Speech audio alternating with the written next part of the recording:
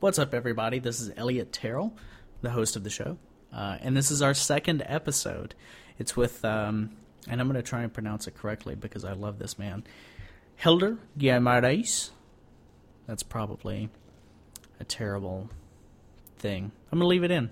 Helder Guimaraes is with us for the second episode, and if you listen to the first one with Dave Buck, it was a great discussion. It was a fun talk. It was our first episode. We were kind of finding our groove, and this one is better.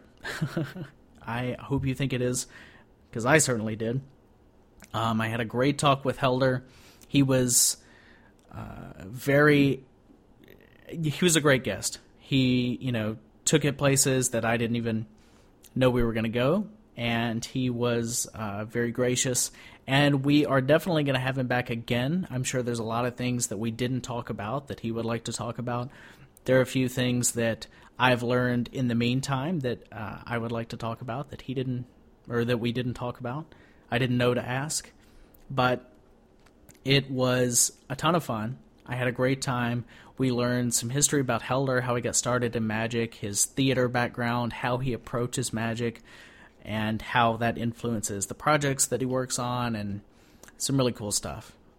But anyway, it was a great time, and I absolutely loved spending the time with him. A little bit of housekeeping. You should follow us on all the social media channels at Art of Magic on Instagram and Twitter. Oh, I'm sorry, not on Instagram. At A Sense of Mystery on Instagram. At Art of Magic on Twitter. Art of Magic, facebook.com/Art of Magic. You'll find us. You'll know. You can visit the site and you can click the buttons to get to our pages. It's going to be awesome. I say it's going to be awesome because I'm recording this several months before the launch of the site. So we wanted to get some episodes in the can before we launched, and this is the second one that we did. And it's the second one in the queue. That was a joke that I said on purpose. And I'm just going to leave it, as awkward as that is for both of us now listening.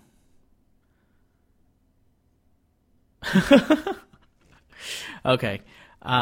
If you have any questions or comments, or you just want to leave some feedback or chat with me, email the show, podcast@artofmagic.com. I read all the emails, and I will get back to you guys. Thanks so much for listening. You can share it on your social media if you enjoy it. If you don't like it, then don't say bad things about it. Anyway, we're all friends. We're all in this together. Speaking with Helder was such a joy, such a treasure, and it kind of made me feel great about magic. It made me excited to practice and perform, and Helder has been one of my favorite magicians for such a long time, and it was I can't say enough how much of a pleasure it was to sit down and talk with him, and he was great. So I hope you enjoyed the episode, and I'll see you on the other side. Thanks. So we've been recording the whole time. That's okay. No, I know it's okay. I'm just saying but you can't put this up. I'll edit out the very beginning of it. You can. This is so sad. You can't trick me like that. Don't do this. No. You erase it right now. No. This part's fine. But yeah, that's sad. I'll take out the beginning of that stuff. But it's just gonna fade up into the kind of where we are now. Okay. So say hi. Introduce. Make sure. Let me be certain that this part is not going. Okay. So for those of you who don't know him, his name is Helder. For those of you who do know him, what is the joke? What's the way that you introduce yourself? Sometimes I do it. I don't do it. I used to do it more often than I do now. But yeah, it was a while back. It was a while back. But I used to say, to those who know me, my name is Helder. To those who don't know me, my name is also Helder. And to those who want to know me, hello, my name is Helder. And then yeah. That's great. I am such a huge fan of yours. Oh, thank you. You were. So you should know this. Yeah. If you're a huge fan, you should know. Well, I did know it. I just didn't want to slobber all over you right here at the beginning. But yeah, I was a big fan. Am still a big fan of everything that you do. But your first DVD, what was it called? Small Miracles. Small Miracles, awesome. I bought that DVD after seeing you at the Essential Magic Conference, and you did that blank deck trick, and I was just like, that's the most amazing thing I've ever seen. So I got that DVD and learned that trick and thought it was incredible. And then just immediately started studying your handling. I thought the way that you handled your props was gorgeous and beautiful and aesthetically pleasing. And I just really got into your magic and your style, and that's what we're going to talk about. Thank you. Yeah. Kind of all over the place, but wherever you want to go. Yeah, no, you look. Where is this? It's fine. There is a dog outside of this room.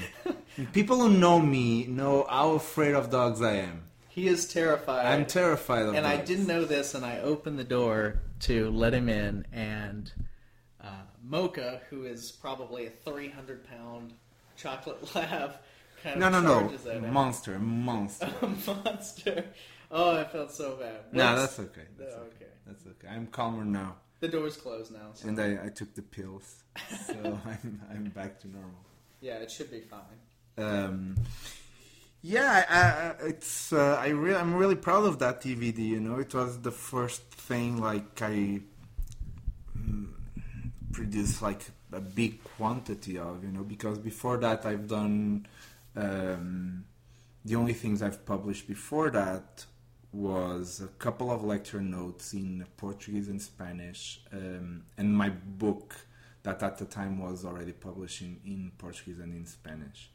But it's small markets. It's for people who know who I am. And then it came. That DVD came because I started to do more lectures, and it was for so many different countries I had to go to, and as much as English is a kind of a universal language when it's written, there were people that start saying you should do a DVD because I can't read English, but if I see I can, and so the goal with that project was kind of to condense in a project something that would be a little bit for everyone. There are things that are slight heavy, there are things that are very easy and beginner level. The technical part of it's for beginners.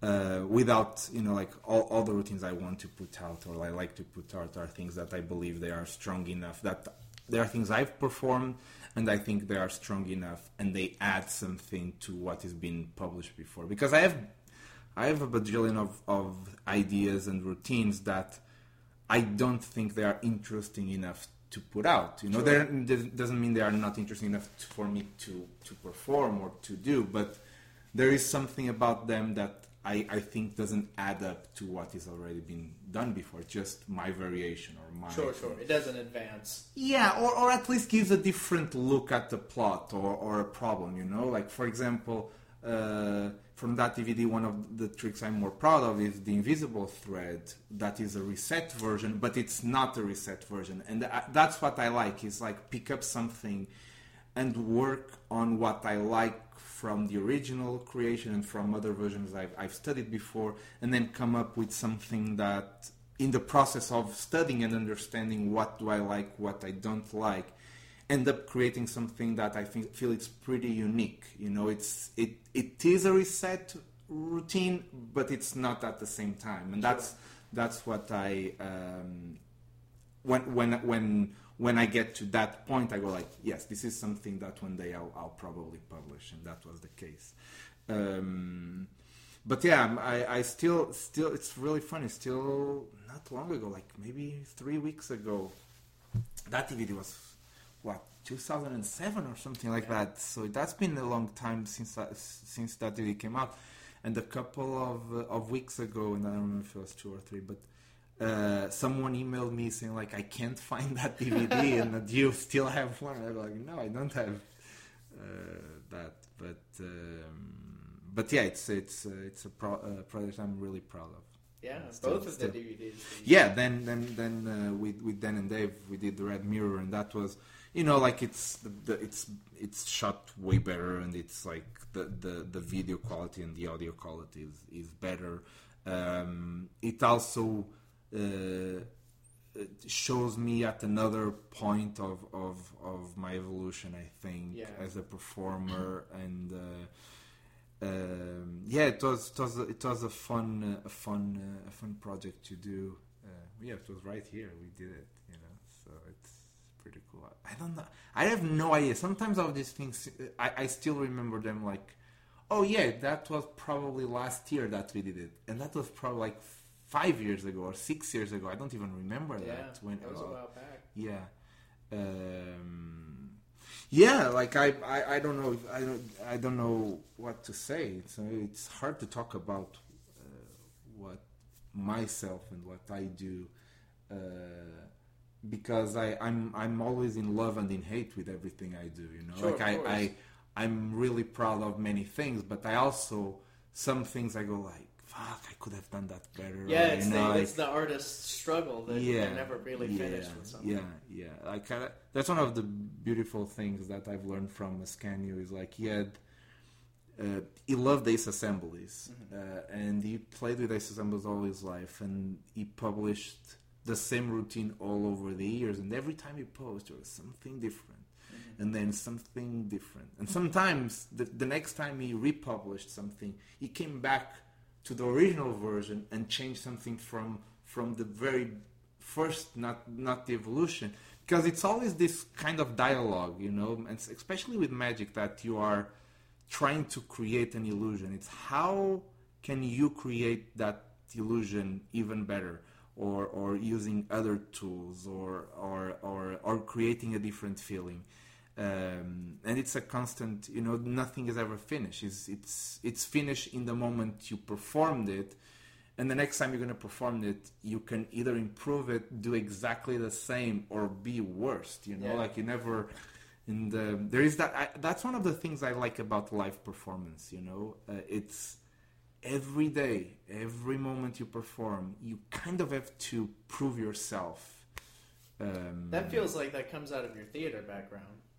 Yeah, no, absolutely. That's why I love theater too, and that's why I study theater. It's that feeling of every show is a different show, and that's something really poetic about doing live performances.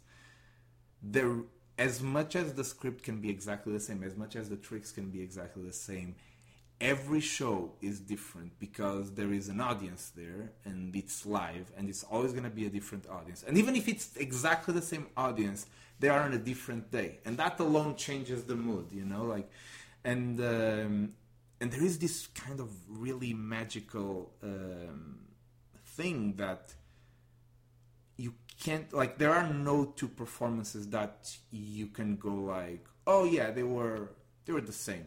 No, there is something that sticks out in one or in the other one that makes that slightly different, and I don't know. I really the more I go forward, the more I really think that that magicians should perform live more. I don't know.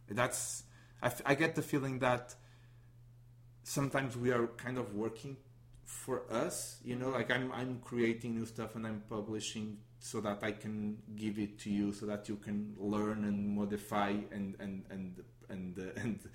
publish it and sell it to me, Yeah. And it's like I like that internal kind of, how do I say this? Evolution, internal dialogue between people. Okay, sure. Like I like that. I like the fact that people can can be inspired by other professionals of the same area, and you go like, oh, you showed me that, and then 2 years later I go like, you remember what you showed me now? I like that dialogue. I think it's very interesting, and I think for example, if that's why I believe, for example, Spain has such a high level in Magic. It's because they are in constant dialogue with all of them, and everyone has their different approaches, but all of them end up in kind of sharing and being part of each other in a little bit, and I think that's very, very, very important for Magic to evolve better and faster, I think. Well, this kind of just came up on the episode that I did with Dave, is that the kind of like, especially here in America amongst American magicians, and probably I'm just speaking for us because I don't know some of the European stuff or some of the Asian stuff or whatever, but there are a lot of kind of bigger name guys here that don't like to share, that don't want to share, that don't, they'll let their couple friends in on. It's like an inner secret, inner circle kind of mindset, and Dave and I both agree that that's kind of detrimental to advancing the art because stuff is going to die. Yeah, I think it's. There's not that conversation like you were saying. No, there isn't that much. I agree. There isn't that much, and I've lived here for almost 4 years, or 5 years, almost 5 years here, and it's a big difference. It's a big difference. There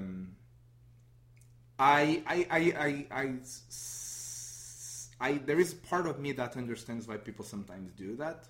Sure, of course. And I don't think everything is up for share to everyone. Sure, and that's totally understandable. And I think there is a moment in time to share different things, So I kind of understand that. But I think in the majority of the cases, that's not what's happening. It's just a question of kind of protection and and being and wanting to have like the information or whatever. Yeah.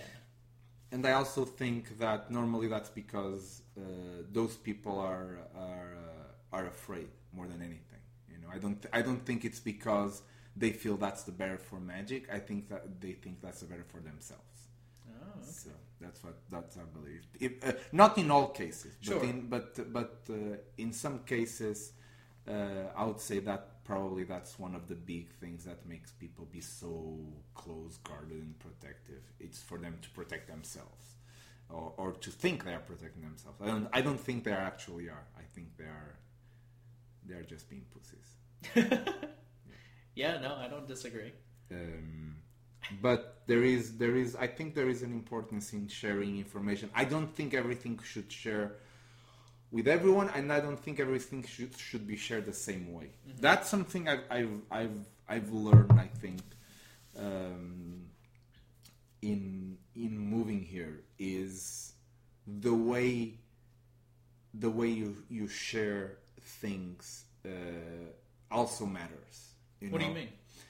Like, for example, if it's very different, and I've always knew this, and this is a very small example, that for example, it's very different to publish something in a book than publishing it in a DVD. Yes. It's a different way of sharing the information. That's the kind of a very basic example, but it's different to publish something in a limited edition or to publish something in a book that you're going to be reprinted for the rest of your life.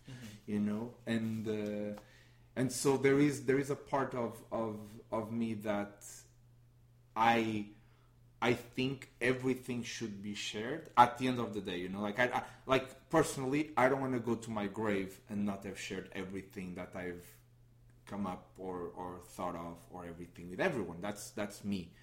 Yeah. There are things I will not share now, but there are things that I think they got to a point now that I go like, yeah, I'm happy to share it with you, because I also feel like there is a moment of maturation of ideas. So like, if you come up with, and this is what I feel the market is right now for inside Magic publishing, it's like people come up with an idea, and after a month they are putting out a DVD with that idea. They didn't get 2, 3, 4 years, sometimes 10 years to actually test the idea. Some of the things I've put up, like they took me so much longer to get to that state. And then it's time to kind of say, now it's the time to let it go and to go into a new adventure. Let's see what happens to it. Yeah. But I don't like the idea of, oh, I came up with an idea, let me put it out in a month, because you know, I think there is time for that maturation. I don't think people, I don't know. I think it's kind of, everything is faster now, you know. And in the old days, people take 10 years maybe to publish something. And now they take a month. I don't know if that's bad or wrong or anything. I just think it's part of the fast-paced life we live now. Well, that has a lot to do with how quickly information is shared now anyway. Like, yeah. I just don't think... I don't know. It's something I definitely agree that, you know, something should be given its time to, like, figure out what it is. Yeah. You know, something is rarely... as good as it's going to be, and there will never be a right moment to share that or not. That's also but very so it's on the judgment of every person to say, oh, now it's the right time, or now it's okay, or and some people may have just a different judgment than I there have been probably 2 or 3 things that I thought that it was the right moment. I published them, and after 2 years, I found out one more detail, and I was like, why?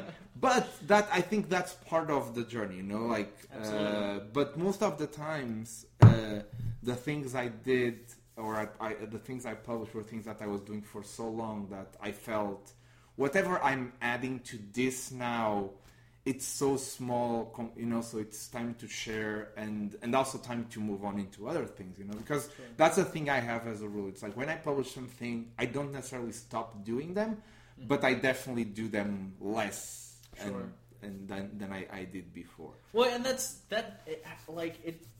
that may be weird for magicians to think about, but that's a common thing in other art forms, music, comedy, you know, just all kinds of different ways to express yourself. Is like once you've put it out for people to consume, you don't tour with it anymore necessarily. Yeah.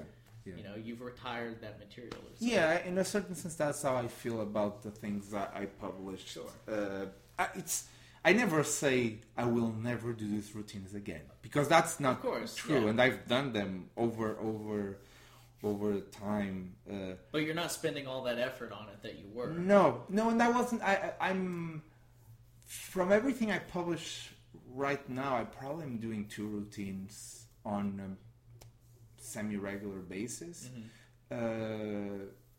But once in a while, you know, I get the show and they ask me to do something, or they ask me... Did the greatest hits. Huh? I said, did the greatest hits.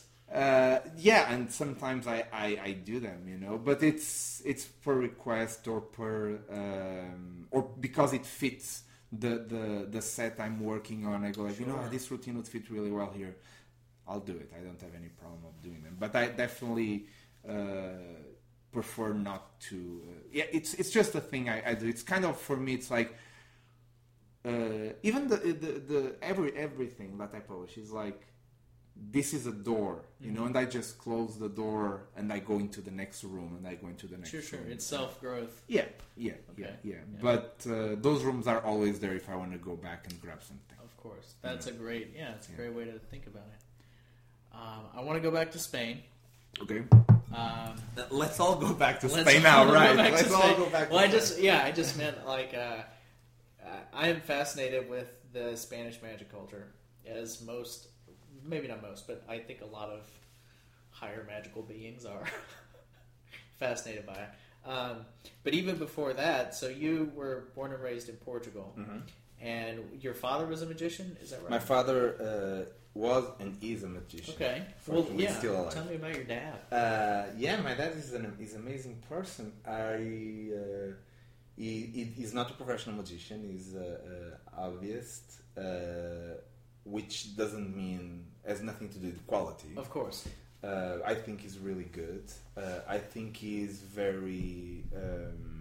he was a great teacher, I think. You know, I think there were people that I looked up to and I think mostly because he also looked up to them and kind of showed me them. You know, like for example, my favorite magician, everyone knows, is Juan Tamariz, and if I'm not mistaken, I think the first Tamariz routine I've ever seen, or at least that I remember seeing, was done to me by my father. And it's a version of Oil and Water that was published in the Magic Way. Wow. If I'm not mistaken, there may be. It doesn't matter. It's a good story. Yeah. It's a good memory, at least. Yeah, of course. And so my father had great taste in magic, from everything. You know, like he's not like I'm more focused on cards and parlor and close up than he is. He did more things. He did stage. I also did stage when I was younger, but he did more time and he studied more and he did manipulation. You know, what I call the classic manipulation with balls, cigarettes, cards, and Sure. all of that. But he had great taste overall on things, and so when I was a kid growing up, I used to do things for me. I would see him rehearse, and I would see him rehearse with the cups and balls. And at one point, I remember going. It was a routine he was doing seated, and the final loads were in his lap. Okay, and so I remember seeing that routine, and at one point, I was really young. I was like maybe 3 or 2, you know, like. And I remember going behind the table and looking at his lap and seeing the things there, you know, like that's still a very strong memory. And so when I kind of started later, you know, when I started to actually wanted to be magic, because the first few years I wanted, but everything I could do, you know, when you are 3 or 4, you can't do anything. Sure. So it's what he told me, and he gave me little things I could do, and it was more to, I think, nurture the love for it than anything else. But when I started to actually want to be a magician and to be part of this, he was very good at pointing me up to the right books and say, hey, go and read it, you know. And that's how I read mostly of my big influences came from that period of time where all of a sudden I had a library at home, that's already like a perk, with Ascanio, Vernon, Tamariz, Slidini, Off Sincere, Erdnase was there, actually translated in Spanish, but it was there. And all the Kaufman and Greenberg classic Sure. books, the Stephen Minch, and then start I think that's the time that Hermetic Press start to print more, and Okay, yeah. that's where and we would my Christmas. I think since I'm 11, 12, all my Christmas gifts and all my birthday gifts and all that from my parents were magic books. So I would I remember getting, that's one of the books because I never knew what I was getting. You know, I kind of try to say this is what I like, and sometimes I got it, sometimes I don't. And there was a book that for years I wanted to get, and for some reason my father never gave it to me. And I remember that I was, I think 15 maybe, when he finally gave it to me, and it was such a surprise because it was kind of I already I gave up, you know. Sure. It was the complete works of Derek Dingle. Oh wow. Yeah, and so it was funny because I for many years in the ad of Genie, I would see that, and when there were things that came up with other books, you know, like the advertisement page sometimes with other books, I would look and I go, fuck, I want to have this book. And I remember getting that book and being for the all night I stayed up to read that book from front to cover. and I didn't read it very profound, but I remember scanning the whole book in one night. Yeah.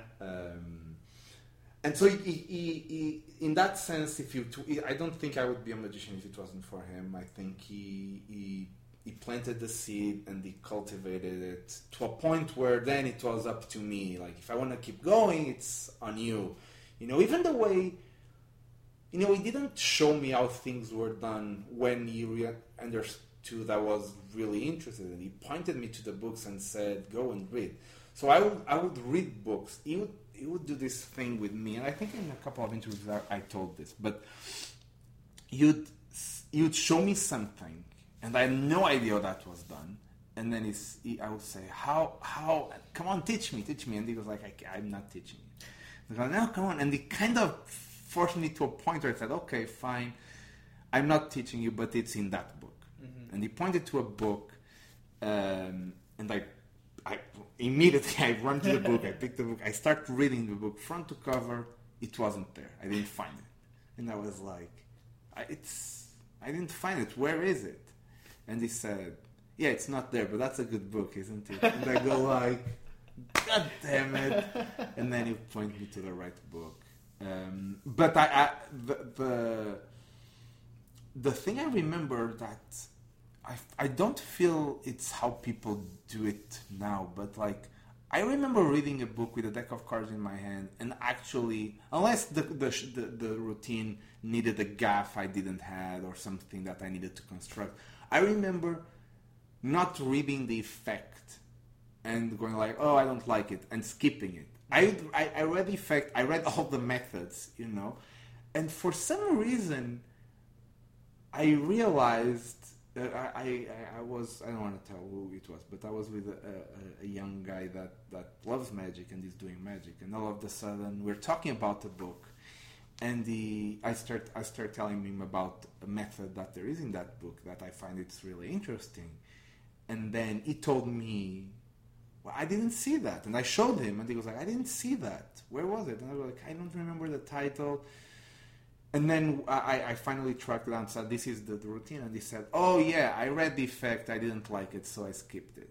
And I was like, oh my God, that's so stupid. That's ridiculous, Like you don't read a book just for the things you like, because you read it all and you end up finding the things you like. It's like, if you go by what the effect is and you don't like it, you may lost something that is really valuable to use in a totally different context.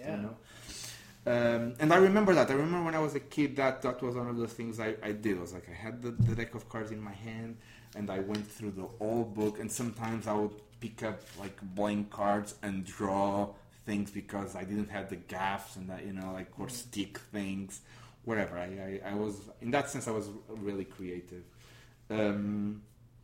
But I feel that most of that came from the way my father kind of teased me into learning magic at the same time, because it wasn't necessarily a direct thing of here is what you can do and here is how it's done. Now here is what you can do.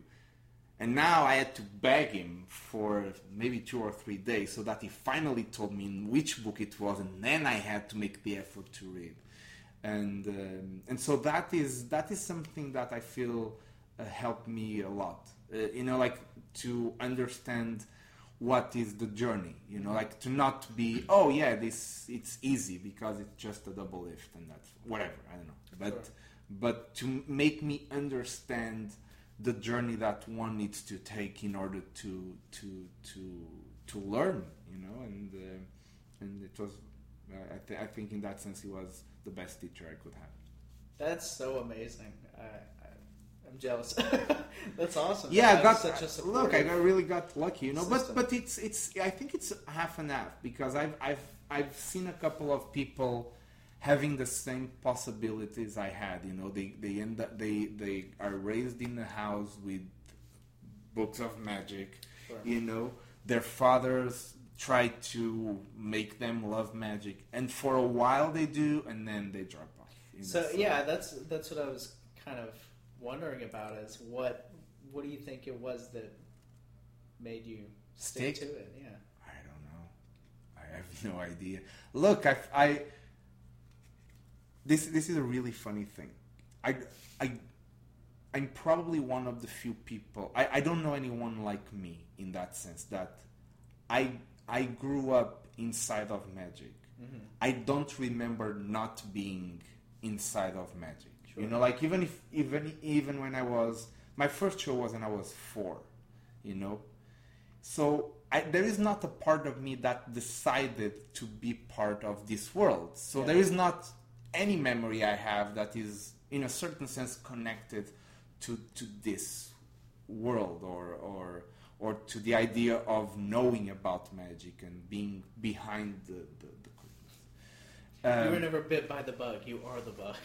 No, it's a weird feeling because every other person I know, even if they started younger, it's like normally at 12 or 10. Mm-hmm. So they have some memories of them finding out magic, but magic was in my house, you know. So I didn't go out to find magic. Sure.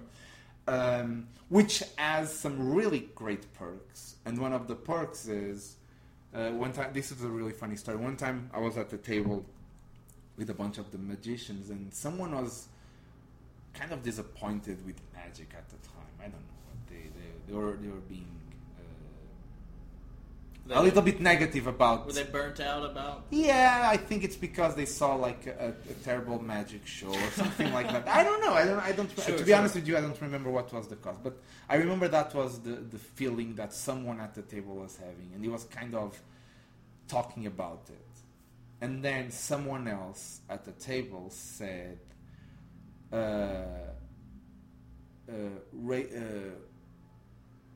raise the hand who hasn't been disappointed with magic or thought about quitting magic or something like that, about kind of leaving magic at one point or another because they are disappointed.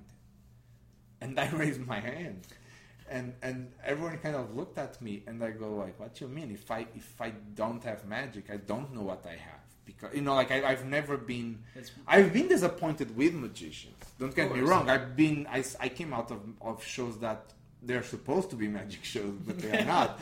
You know, and I get disappointed about that, but I don't get disappointed as magic as an art form or as magic as a community or anything, because at the end of the day, I kind of feel I was born inside of it, so like I don't even understand what is to be outside of a magic community. That's fascinating. Which is a really interesting thing. The other part that is like the negative side of it is that sometimes I feel I had no choice.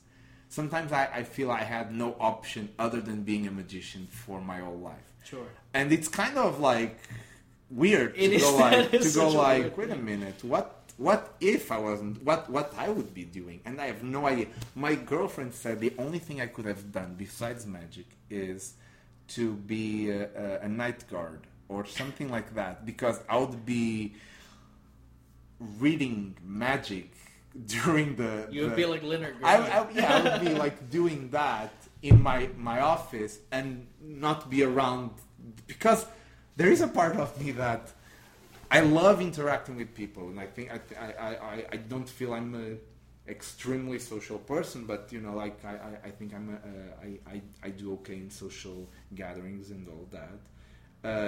But I also sometimes I really like to be alone. And I like to be super reclusive, you know, sure. like, and I don't, you know, and so my girlfriend has the feeling that if I couldn't do magic, I would have to go to the reclusive part, so be alone, like nobody bothers me, be on my own thoughts. But yeah, so in that sense, I think for going back to my father, I think he was the one that got me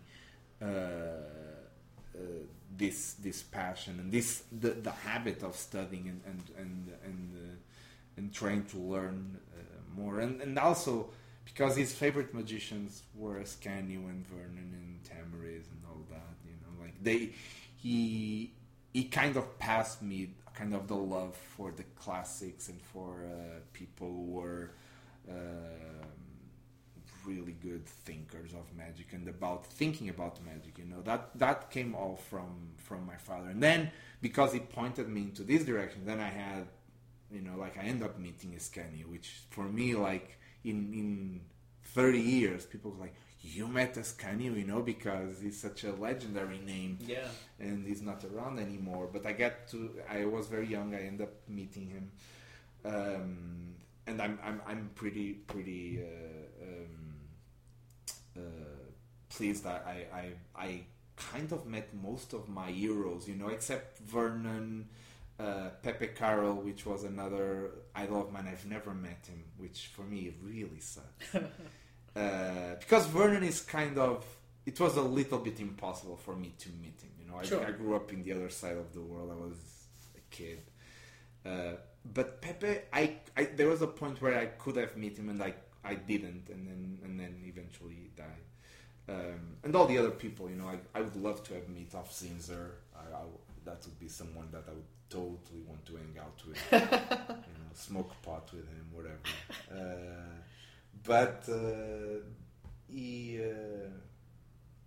But from all the other people, like I'm very fortunate that most of them I've actually met or at least saw them, you know, perform live or something, you know. Like another big one that I didn't do is Caps. I'd like to have seen Caps. Oh, that would have perform. been amazing. Yeah, but I know a lot of people that were pretty close with him. So there are people that I've never met, but because I've met someone really close, they kind of pass me certain feelings, you know, like, and that's a really cool thing. That's a really cool thing. They give you that insight into... Yeah, to kind of a glimpse, you know. You're Yeah. never gonna get the full thing, you know. The It's always better experience, to but- meet, you know, like, but at least I get the glimpse. And my father was the one, like, he always worshipped people that were really clever and, like, intelligent and that wanted to take magic to an art form. And I had the books, and so, like, it was between him kind of pointing me to the right direction and the work of actually reading the books and practicing. I think that's what made me completely be obsessed with magic. Well, he was fostering such a good taste at such a young age. You know, Yeah. he was... Yeah, like that most of the things that I believe now were the seed was when I was really young still. You know, like I've evolved and I've learned more from that. But nothing of what I've learned during that time and that I've kind of end up believing in, it's shattered now. It's exactly what it was with more information, with more ideas, with more things. But the basis of what I believe magic should be was clearly created during that period. So what should magic be? Wow, that's a really in-depth question. We have plenty of time. I know. I think magic should be a personal expression of who performs it. You know, like, and so when you perform magic, it's about what you believe magic should be more than what I believe magic should be. You know? So when I perform magic, I believe magic should be what I believe. But when you perform, I don't want to see what I believe when you perform. I want to see what you believe when you perform.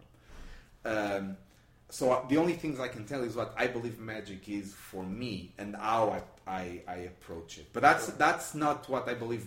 I really one of the things I like is to see people that have different visions and different opinions of magic, because that not only shows me something new, you know, but also makes me better because I see what others think and then I have to fit that conception in what I believe, and sometimes it doesn't work, but I have my motivations for why I'm not following that, and sometimes when it's close but it's not exact, at least it makes me for a moment have to restructure my own beliefs so that I could fit that piece of the puzzle in what I believe. So for me, I think there are many different layers when when I approach magic. I'm trying to. Well, it's so hard because it is hard. It is really hard. There's so many frivolous definitions of magic. Oh, you know, it's the worst. Yeah, it's the worst. But that's why when people ask me, and this is actually a pretty cool story. For a long time, I was bothered because people sometimes ask me, "So why do you do magic?" Which is a super valid question, you know, like Absolutely. You're doing this, so why do you do this? And when I was younger, I said some things, because it's fun, or because it's interesting, or it's because I like it, and all those things are still true. It's not like those things are not true. Sure. But there is a point where even the things that are true don't necessarily fulfill what you believe it's why you do magic, you know. So there's a point where I was like, now I'm asking the question to myself. It's not other people asking me the question. It's me asking myself, why do I do this? And all those things that I said before are valid. But there is something else, and there is something bigger, and something that it's not explainable. I can't put it to words. I completely feel you. And it's outwardly influenced now, whereas when you were younger, it was, at least speaking for myself, it was because I like it, because it's fun, because it's interesting. Now it's like because I can give this to people. Yeah, but all those things, I know they are there, and they are Sure, part of of it. course, yeah. But there is something else, and so it's like, what is this something else? Mm-hmm. And I came to realize that I don't need to answer that question. And that's a very interesting thing. It's before it bothered me not having an answer. Sure. Now I actually like not having an answer. And so when people ask me, or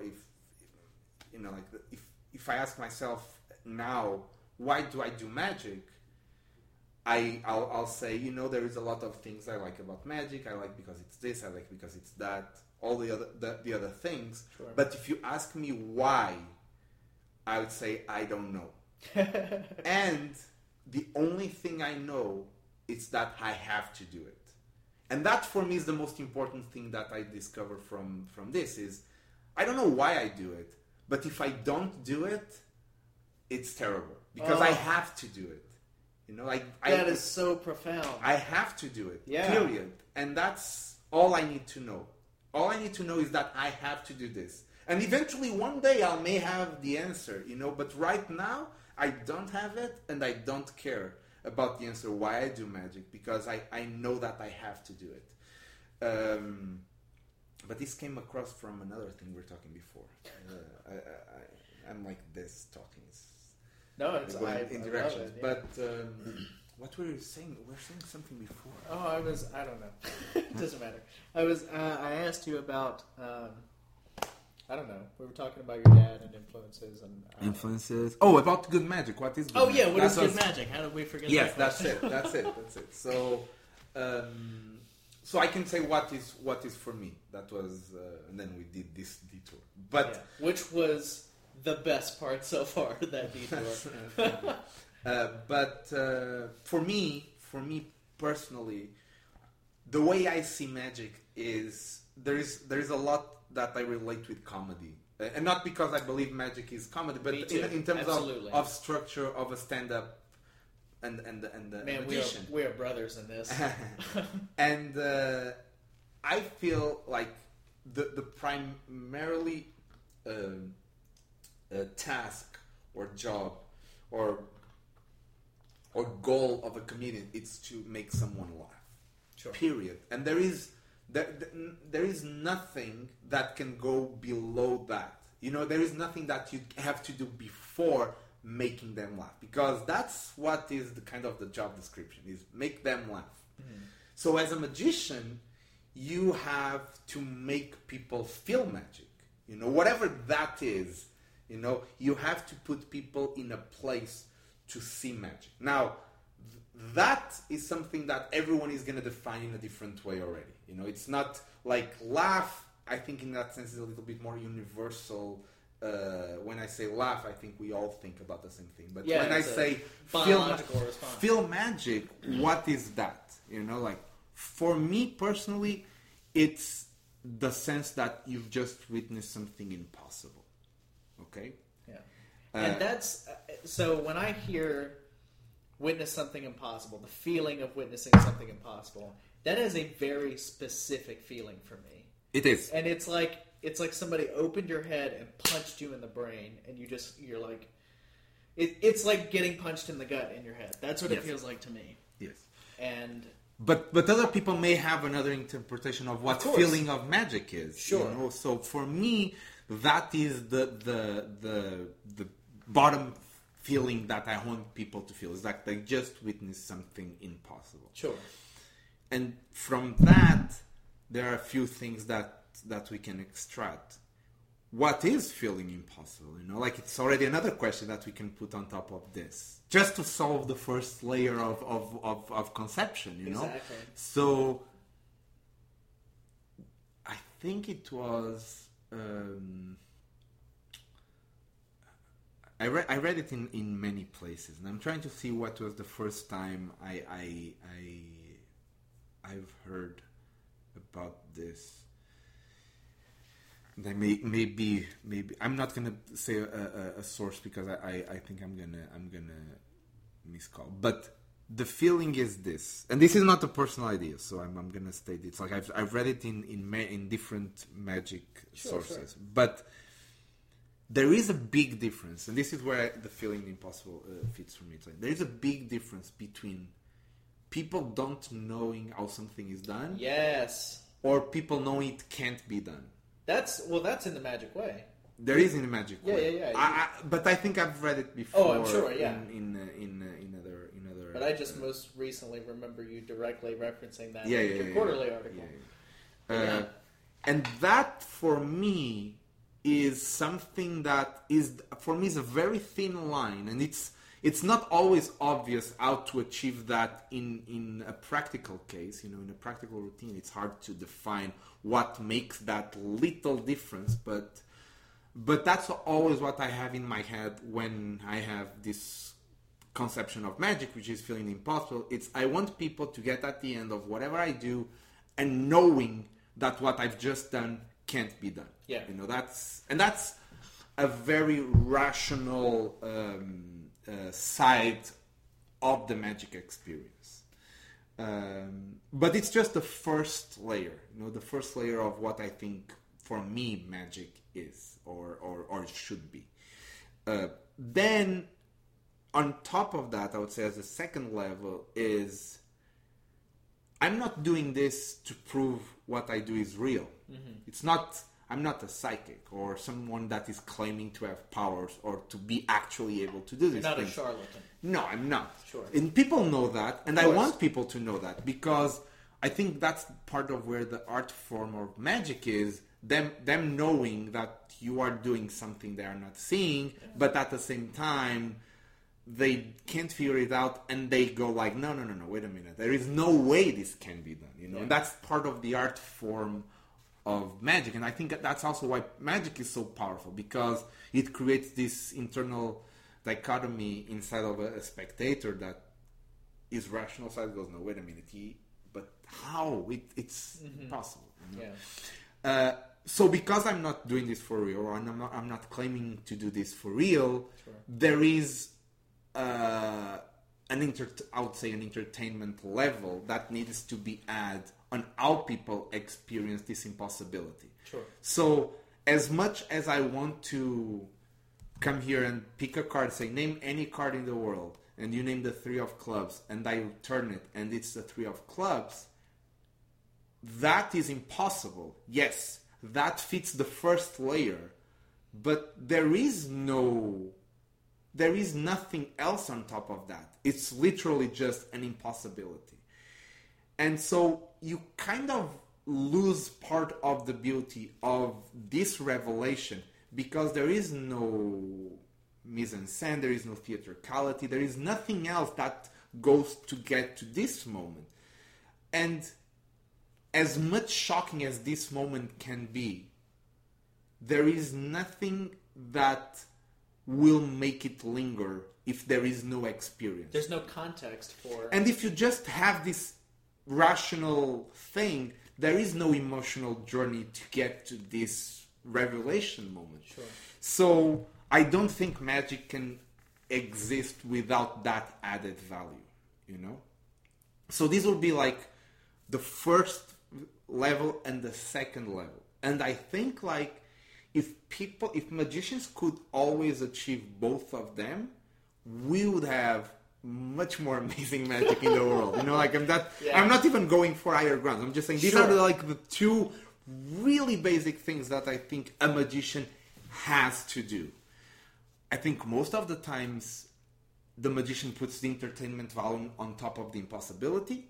I think sometimes the magician grabs a routine that people don't know how it's done, but doesn't fit the other one, which is they know it can't be done. You know, most people, I think, most routines or most magic, I feel that enter the category of people getting at the end and going like, I don't know how he did it.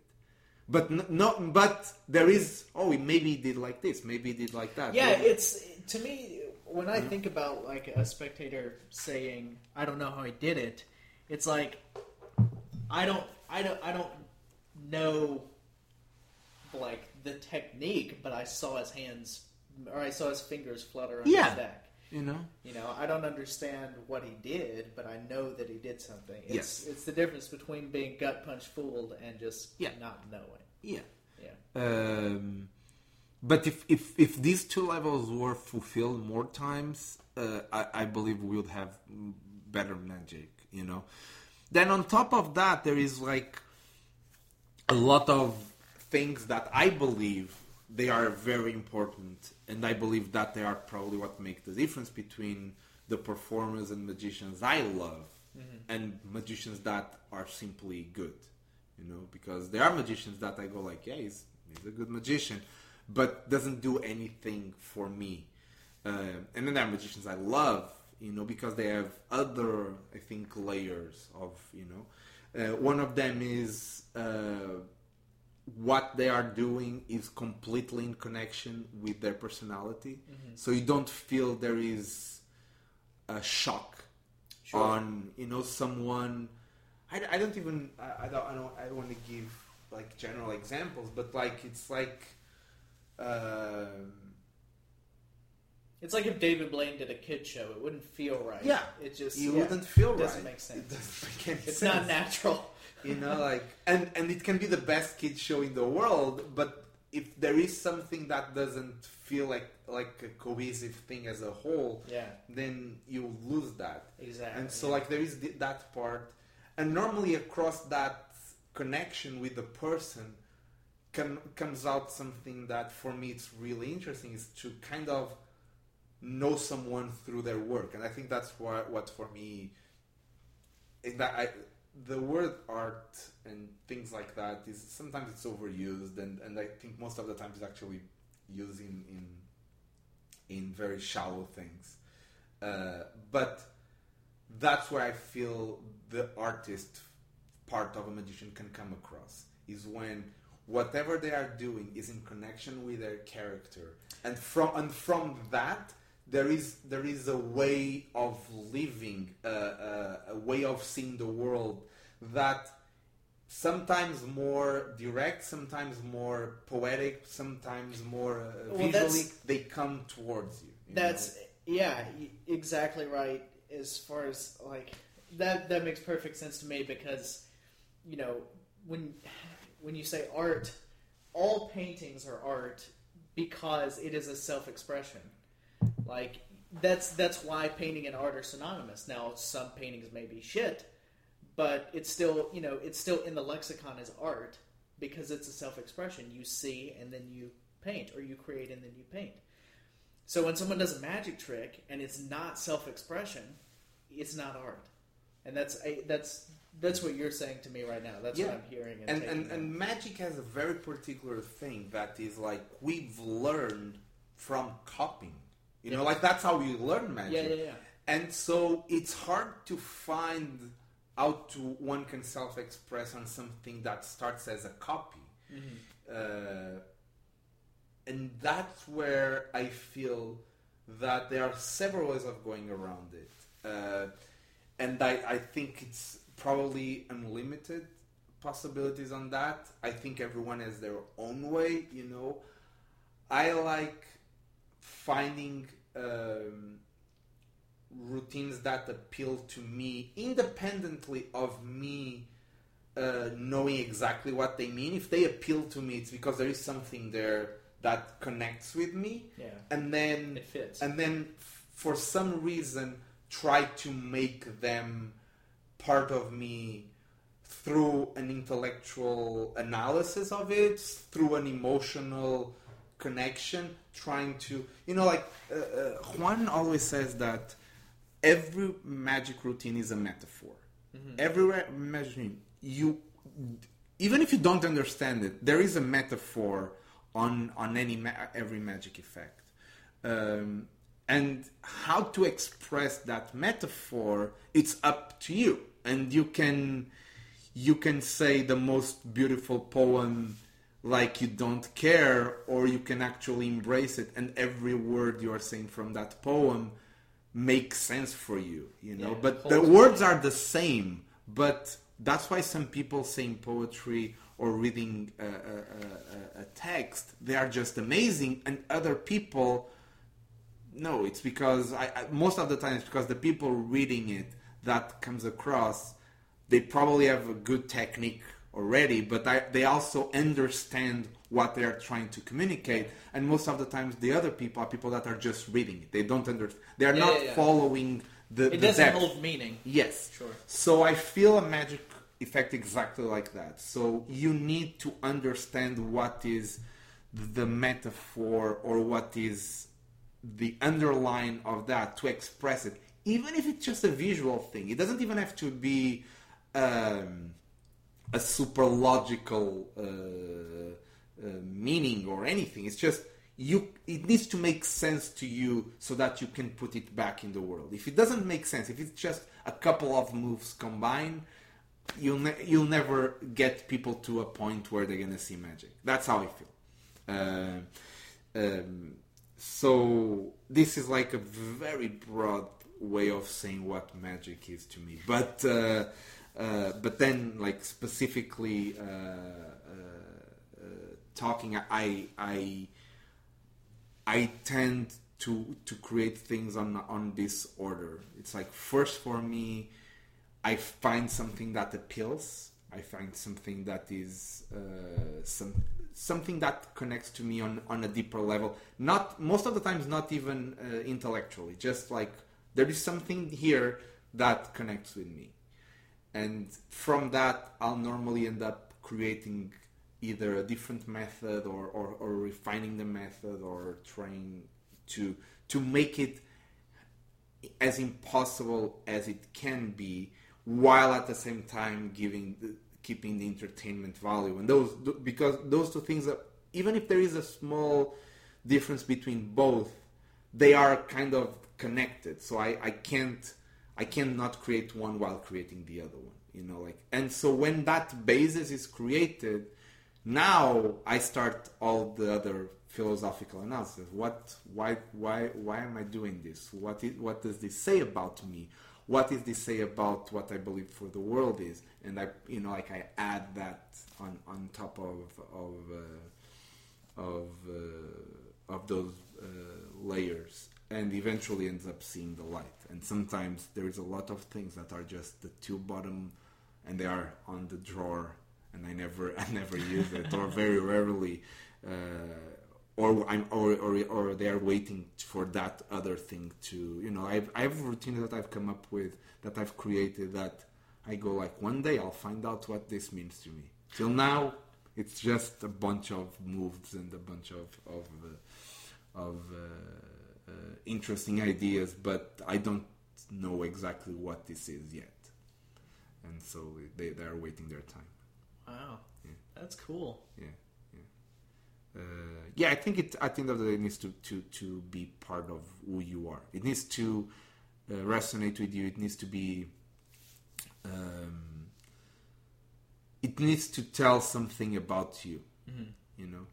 And that's why, for example, composing a show is not a very easy thing, because sometimes, what do you say for an hour? What do you want to communicate for an hour? How does all those pieces of the puzzle fit? How do certain things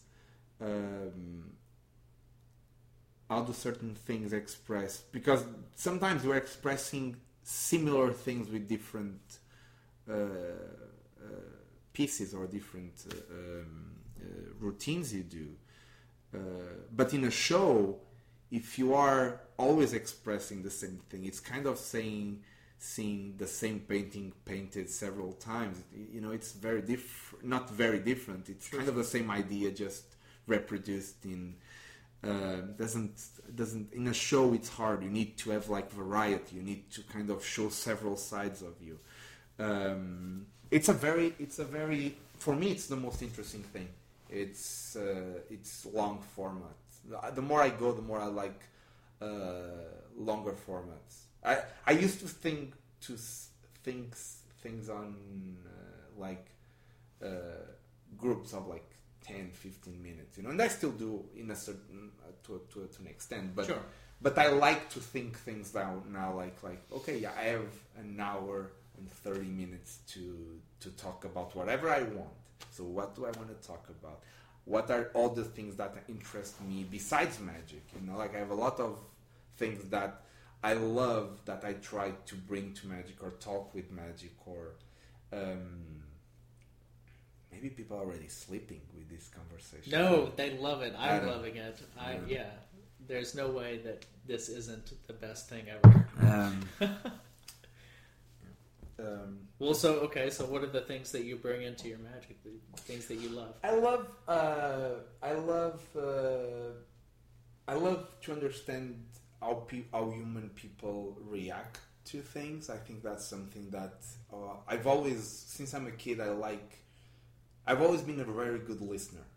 So a big chunk of my very close friends are people that I end up becoming friends in moments that they were more down or fragile, vulnerable, because they felt they could trust me for their confidences. Sure. And, you know, like, and I think in that sense I've always been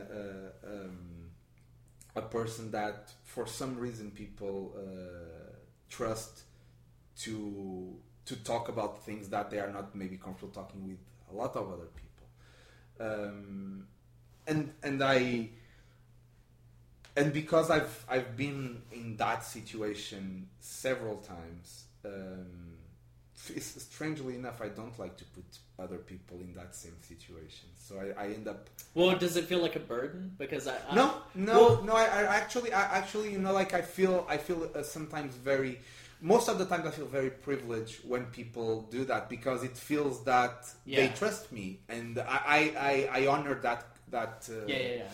And I asked that because I have had similar circumstances where people that I will have just met will open up to me about this thing, or one of my best friends in college, before we were even really close friends, I was the first person outside of his family he ever came out to as a gay guy. And it was just like, I was tremendously honored by that, like you said. And so that's why you don't seem like the person that would feel that as a burden. No. But I also understand not putting others in the same sort of... I think everyone has a different way of dealing with the pain and with the things that are more difficult. I feel for me it's more helpful to kind of go inside and think things through, and then eventually I end up talking about things, but already like on a semi-processed way. You know, like sure. I'm not. They don't come out as they entered in a certain sense. Sure. You've kind of gotten control of them and shaped them. Yeah, but I think everyone is different, and I just have been in that situation many times, and I feel that really helped me understand humanity in an empirical level. I'm not saying no, absolutely, you know? Of course, yeah. And then and this was in my teens, you know, like this was super young. And then I start being drawn to things or toward things that were funny. You know, I've always loved comedy. I always loved. I don't think I'm super hilarious, but I think I'm funny. I think in the right context, you have a good sense of humor. I have a good sense of humor. I like all types of humor, which is something that I like. Something from the more broad to the more intellectual to the more absurd to the dark humor. I like, you know, like I actually the whole spectrum. The whole spectrum, you know, like, and there are very few times where a joke will be inappropriate to me, which sometimes is hard because sometimes I don't know how to judge the limit of where other people's are, because my limit actually in that sense is low. Oh yeah, I can't be offended by. I don't think I've ever been offended by a joke. I've been in moments where, for a reason or other, I'm stressed or I'm focused on another thing, and someone makes a joke and I don't laugh. But that doesn't mean I take it bad. It's just mean I don't feel that's the right moment. Sure. But in another day, I would crack up with the joke. So I've been always attracted to that. I've always been attracted to philosophy and how. Like, what means to be here? Where do we come from? Who are we? What is society? You know, like what's the best way of functioning, navigating the world? Yes. I've been attracted to people that are super, like, they believe in democracy and they believe in things. I've been attracted to people that all they want is to get out of this controlled system. Sure. I have friends from all different. You're soaking it all up, trying to make sense. Yeah, because I don't think there is a right or wrong. I've always felt that. I feel there is something right or wrong for everyone. And it's hard to try to create a community when not everyone is like-minded, you know, and it's hard to figure out a solution for everyone when people think so differently. And in that sense, I really like the internet, because I feel the internet and what did was end up connecting people, not for their cultural backgrounds, not for where they were born, but because of what they believe, their ideas. Their ideological backgrounds. Yes, because people connect because they all believe in this, and they all believe in that, and they all believe in that. And in the old days, without the internet, you end up being restricted to the people you actually met. Yeah. You know, and normally those are in your hometown, you know, your country. You know, many people didn't travel. And if you disagreed, it's wholly and if you are unpleasant. So different, if you know, so that's something that I'm really interested in with the internet, is that there is people out there that think like you, and you just need to find them, and they can be living a block from you, or they can be exactly in the opposite side of the world, but you can still connect with them, and that's a very useful tool. You know, it's not for everyone yet, but it's amazing. I think that's a really amazing thing. I also always been attracted to, as I said, to comedy, but to people that are extremely intelligent, but they decide to do things that are different than the norm, and I'm not saying below what they should have done or above. It's just like people who are they see things differently. They see things different, and they decide to do things differently, and I like that. I really like that. I've always liked people that are passionate about something. I'm one of those guys that I can listen to something that I would never care about if someone passionate is talking to me about it. Oh, yeah, absolutely. I'm loving this conversation, by the way. That is something I've always been interested in. And so with that, I end up entering the theater world, you know, because you meet so many amazing people, and then you end up. And the first time I entered the theater because of magic. So I started to read Spanish to be able to do magic. I never studied Spanish. All my Spanish came from learning from books, seeing videos, and that was it. And I had a dictionary for some words that I couldn't understand. I was just like going. So when I felt it was like 13 or something, I competed in Spain in the national competition in Spanish, to a point that some magicians thought I was from Spain. Which was like hilarious for me, that people go like, oh, "You're from?" No, I'm from Portugal. What? It was amazing.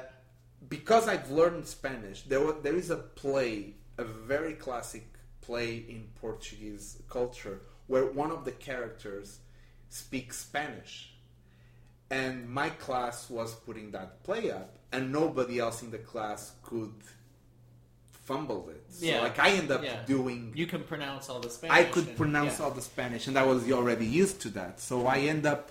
this was like, I think I was 16 or something like that. I end up doing that theater play. So I, in a certain sense, I entered the theater because of magic. The experience was really cool. People liked it. I got a lot of compliments. The person who was in charge of the theater play said, you should give this a shot. I think you have.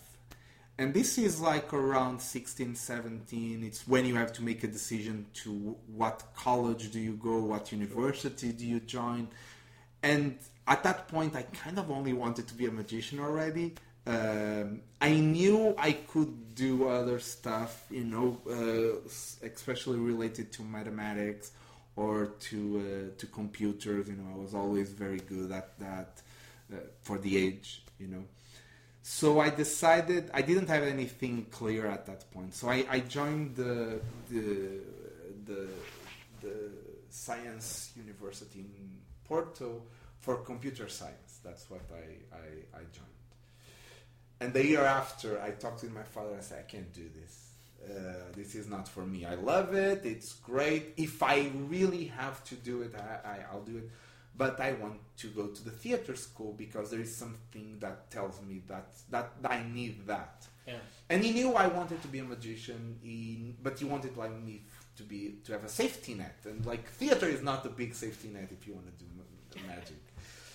So he was kind of in the fence, but he eventually understood that I was talking to him on a level that I said, no, this is what is important. It was reasonable and thoughtful. Yeah, and it's like he understood that the worst he could at that point is say no to me, because I would just be unhappy taking a degree.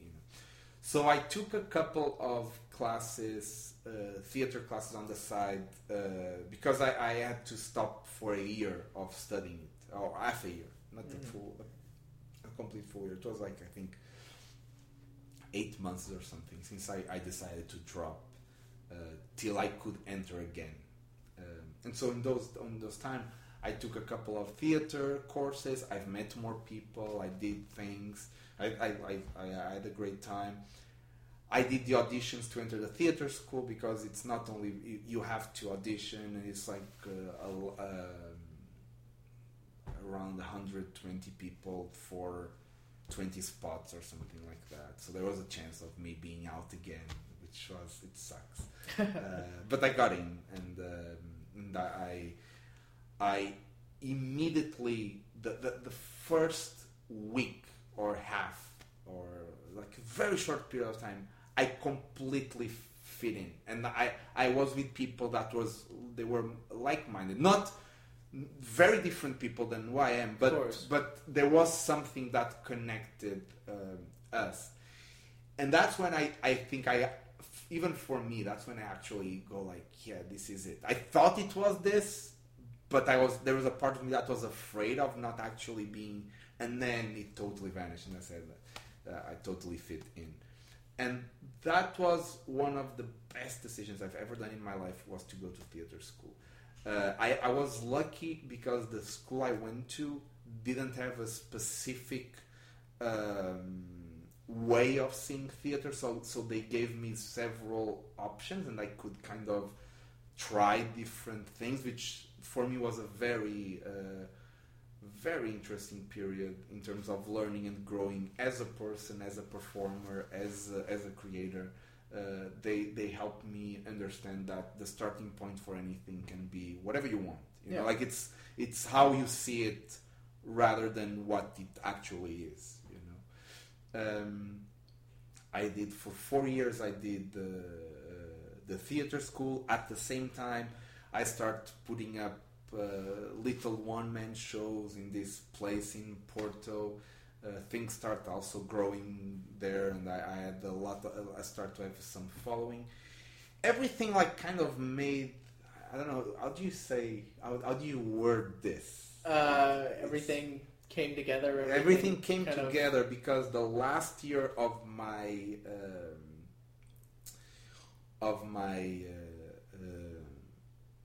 school, theater school. That's when I won FISM.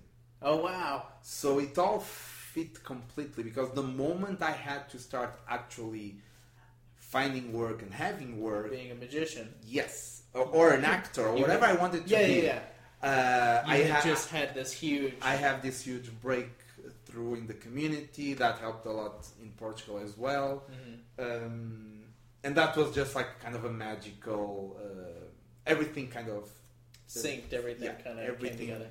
Seemed like everything was working towards that specific moment. Wow.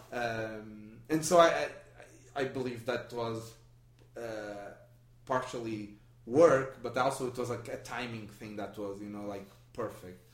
I still did some out of theater school. I still had some propositions to do theater as an actor, and I did some projects as an actor. But then it was hard to try to do both. Sure. So my heart was always on magic. You had to do it. You have to do it. I had to do it. I still am very connected with theater. I have a lot of friends. That's what they do. I love going to see theater plays, and there is a part of me that I feel that's part of what I also bring to the table when I do magic. Is not only my personal interests, but my background as a theater, a person who studied theater. I don't call myself an actor because I have a tremendous respect for people who are amazing actors. Sure. For me, I studied acting and I studied directing. I don't consider myself neither an actor, neither a director. I have the knowledge that you can get from studying it, but I don't have years of actually doing it to feel I am an actor. Sure. But using those techniques towards what I want to do and to create what I want to do and to understand, for example, narrative in a show or in a magic routine. That helps a lot. How to the entertainment value that you can put, that helps a lot. How to stage it, even if it's a close-up thing, there is decisions, there is a staging, there is a right way and the wrong way of doing certain things. Then there is certain things that are just an option. Mm-hmm. Some people decide to go left, some people decide to go right. But there is a logic that you can't just, make it up all the time. There is a part that is logical, and then there is a part that is like, that's when your personality comes in to decide things. Yeah. And so all that was, I think that's a big background I have that I bring to the table when I do magic. And it goes back to naturalness. It goes back to in a great play or in a great film, how natural it feels, how easily you can give in and be sucked into it. And then you just need one bad edit and you're snapped out of it. So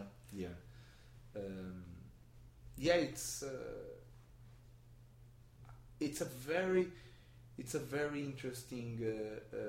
I would recommend everyone, by the way, everyone that wants to perform magic for a living. Like if you want to be involved in magic, just because you love magic, just because you want to do magic to your friends. Maybe what I'm saying it's a little bit preposterous, but if you really have an interest of performing and doing your living as a performing magician, I would say study theater. I studied 4 years. Maybe you don't need to go that further. Maybe you don't need a theater degree to do magic, but it'd be helpful to study a couple of different ways of approaching theater. Because they would open your eyes to other things, and then you go back to magic, but you go with fresh eyes, and that's very helpful, I think. Yeah. Man, that's so good. Yeah, I studied. One of the things I really liked doing was I studied clown.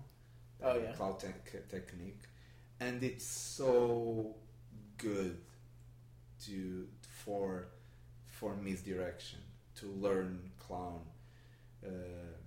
because can you give examples, or it's hard to explain in audio. I can try to make it as clear as possible, but for example, the clown feeds from the audience, but also in the clown work, or at least the way I studied clown, because there probably is a million different ways of approaching it. But there is no fourth wall. So the clown is aware the audience is there and is aware that he's been watching. Okay, so if he grabs something and they fall and there is a reaction, his first instinct it's not to solve this, but to react to the audience. Mm-hmm. You know, and then there is a doubt. It's like, oh, you laugh. I'm a clown. I want to make you laugh. So I'll drop this again. I'll grab it and I'll drop it. And I'll see. And if people keep laughing, he keeps doing it. And then there is a moment where he knows he has to go forward because it's over. You know, like. But for example, just this look, you know, like I always think that one of the biggest things I learned from clown is that this look that he's doing to the audience and to the object, it's not done with the eyes. It's done with the full body. You know, it's the shoulders that turn. Your head stays here. Your head doesn't do this. You do this. Communicating with your chest. You know, like you do this, and this is perfect for misdirection. You know, because you are here, you get the break, and then you raise everything to do the pass. Mm-hmm. You know, instead of being here and just raising the head. It's possible that people will look at you, but if there is a bigger physical movement, it's also more attractive. And if it's more attractive, it works better, you know, and it's more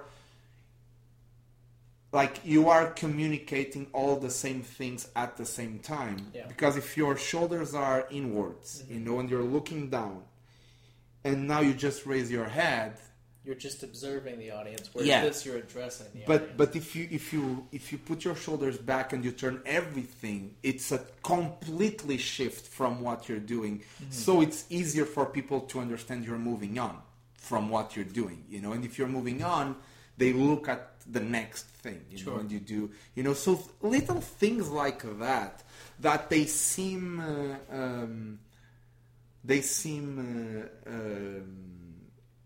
oh, maybe you're overthinking something. Maybe this inconsequential. Maybe this is not necessary. You know, I really believe those things are those subtleties. That's what really makes it. You know, like on the way.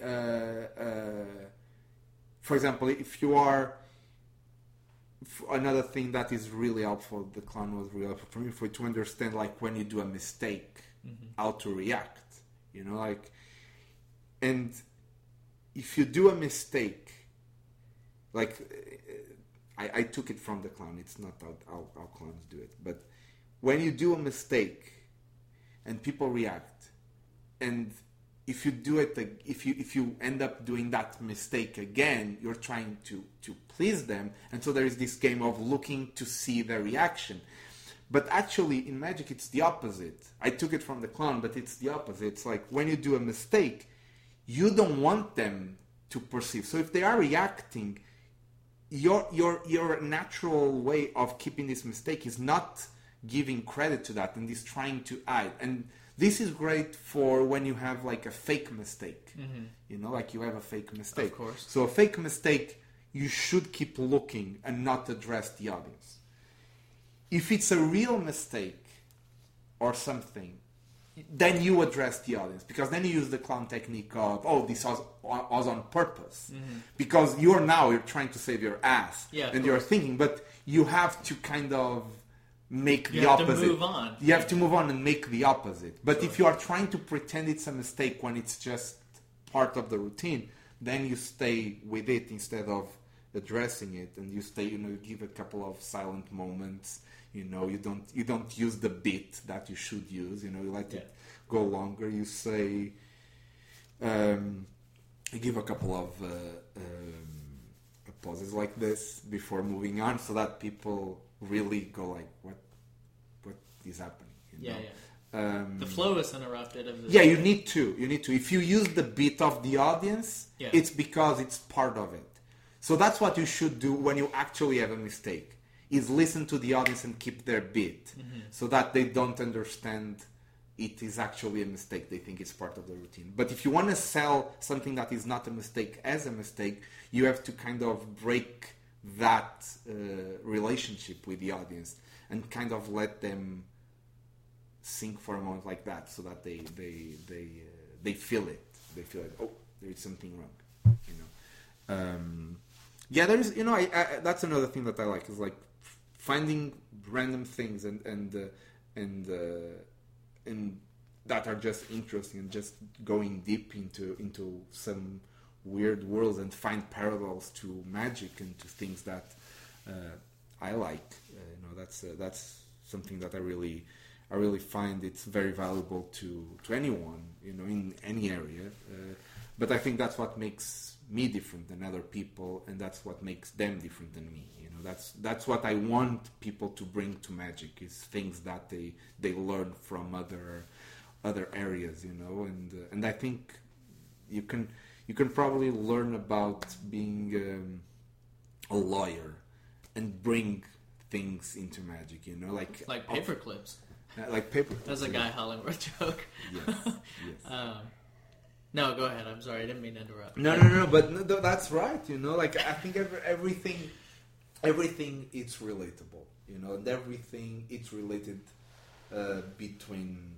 You know, like, and you just need to find your own interests. And I think at the end of the day, wherever you are, if you do magic, if you bring all those things towards you, and you kind of unify and give something that is a collection of that, it's going to be very unique and personal. Yeah. And that's what I would love to see when I go to see a magic show, is to see all that thing condensed in a performer. That's cool. So, just this is something that I've noticed. First I want to ask, how long have you been with your girlfriend? I'm with my girlfriend for 5 years. No, more, maybe more. Okay. So I'm going to follow up with this. She is gorgeous and incredibly stylish, and I am very interested in how she has influenced your development as a magician, aesthetically, and how you present your magic. That's a very good point. She's been a good supporter, and not only that, she's definitely influenced me a lot on many things. I also think it has to do with other factors. For example, I think the way I used to see myself as a performer is different than the way I see myself now. And it's not necessarily because one day, it changed, but because I naturally grew out of something into the next thing. And there was a moment where I realized, oh yeah, maybe this is not who I am anymore. You know, like, and that, for example, that's a very specific thing that she's a great part of it. Is the way I used to dress when I perform, the way I dress now when I perform, and that wasn't necessarily because she told me, no, you should dress differently. It's because I understood I had to change, and then she helped me with that, and she said, no, you know what, I think where you're going, it's this. Oh, sure. I didn't mean to imply that she fixed you, and I'm no. I wasn't thinking about that. Yeah, I'm just trying to explain what happened. Like, for example, that's a thing in terms of. She was kind of your guide. Yeah, on that definitely. We think very alike on certain things, and certain things are totally opposite people. So we challenge each other, which is great. But there is always a moment where we kind of agree, either to agree with each other or to disagree with each other, which is great. She shows me a lot of things that have to do with style and design and fashion and music that I would probably not. They don't make part of my vision or my world of things are, but because they exist, it's good to know, and it's also good to be like challenged by them and to kind of say no. Well, it's like rearranging and fitting the piece in. Yes, and so many of the things that when I was younger, my mother was the first person I tried things on. I created something or I practiced something, and here it is. Now it's her. She's the first person I go to when I create something, and she's very good and has a very good critical eye. She's a better magician than many magicians in the sense that she sees a routine. I've never taught her one single thing, and she sees through just from the habit of seeing a lot of magic. And so when I do something for her, when I get her to that point where she doesn't understand how it's done, and she's clearly like, wow, I know I have something solid. And there have been a couple of times where I think I'm gonna do something like that, and she goes like, oh no, I think you're doing it, and she totally nails it. And that's what happens sometimes. There are a couple of routines from different performers that she has no idea what it is, and that's fun because she's going like, it has to be this, but it can't because of this, and it's. But she, in that sense, as a person that has some knowledge of magic, now she has, because she's seen so much, of course, she ends up knowing. But she has some knowledge of magic, but she's not a magician. She has a really good critical eye, and she's fantastic on that sense, because she pushes me to try to do better and to do things that I don't say I'm afraid of doing, but I think they wouldn't fit me or that I wouldn't play well with, and they say, no, try it, and then I'll try it and say, oh, you're right, that line or that presentation, actually fits very well this.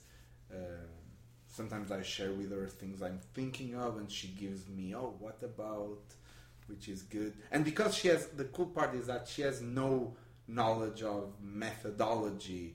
She knows how certain things work when she sees, sure. But she's not like me, that I'm thinking about strategies and so she sometimes she just says something like, what if you did this, without any knowledge if that is possible or not. Yeah. Which is great because she's totally free to. Of course, she's not bound by knowing how things work. Yes, and that's what I do. For example, she's a good example of that. But I have a bunch of people that are theater related, that are my friends. That's exactly how sometimes they help me. It's not fixing things. It's all of a sudden they are so free. They say something that I went like, oh, that's a really nice point or a nice idea, you know, or the way I present something and the way they interpret it, it's totally different than the one I wanted them to interpret, and it's like, okay, so how can I readjust this, you know? I love feedback. I'm very keen about feedback that is intelligent, you know, that I'm not, it's not like, oh, I don't like it. I don't care if you like it or not. Like, I like things that nobody else cares, and I don't like things that everyone likes, you know. Sure, so yeah. liking or not liking for me, it's like, give me a rational, why didn't you like it? You didn't like it because you didn't understand, it was too long, it was not entertaining, why? And from that, we can start, you know, actually, because one thing is quality, and the other thing is taste.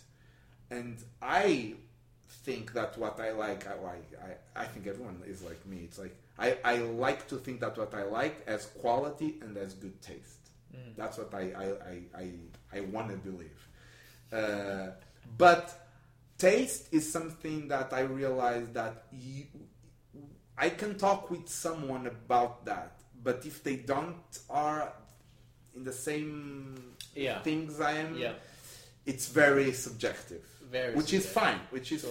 But quality is a little bit more objective. So when people don't like it, I don't take it personally at all. But I want to try to understand what they didn't like it, so I can improve the quality of what I'm doing independently of them liking or not. Sure. But it helps me on that. But yeah, definitely, it's been she's been great, and she's been a great supporter, and she's I don't know, she's a very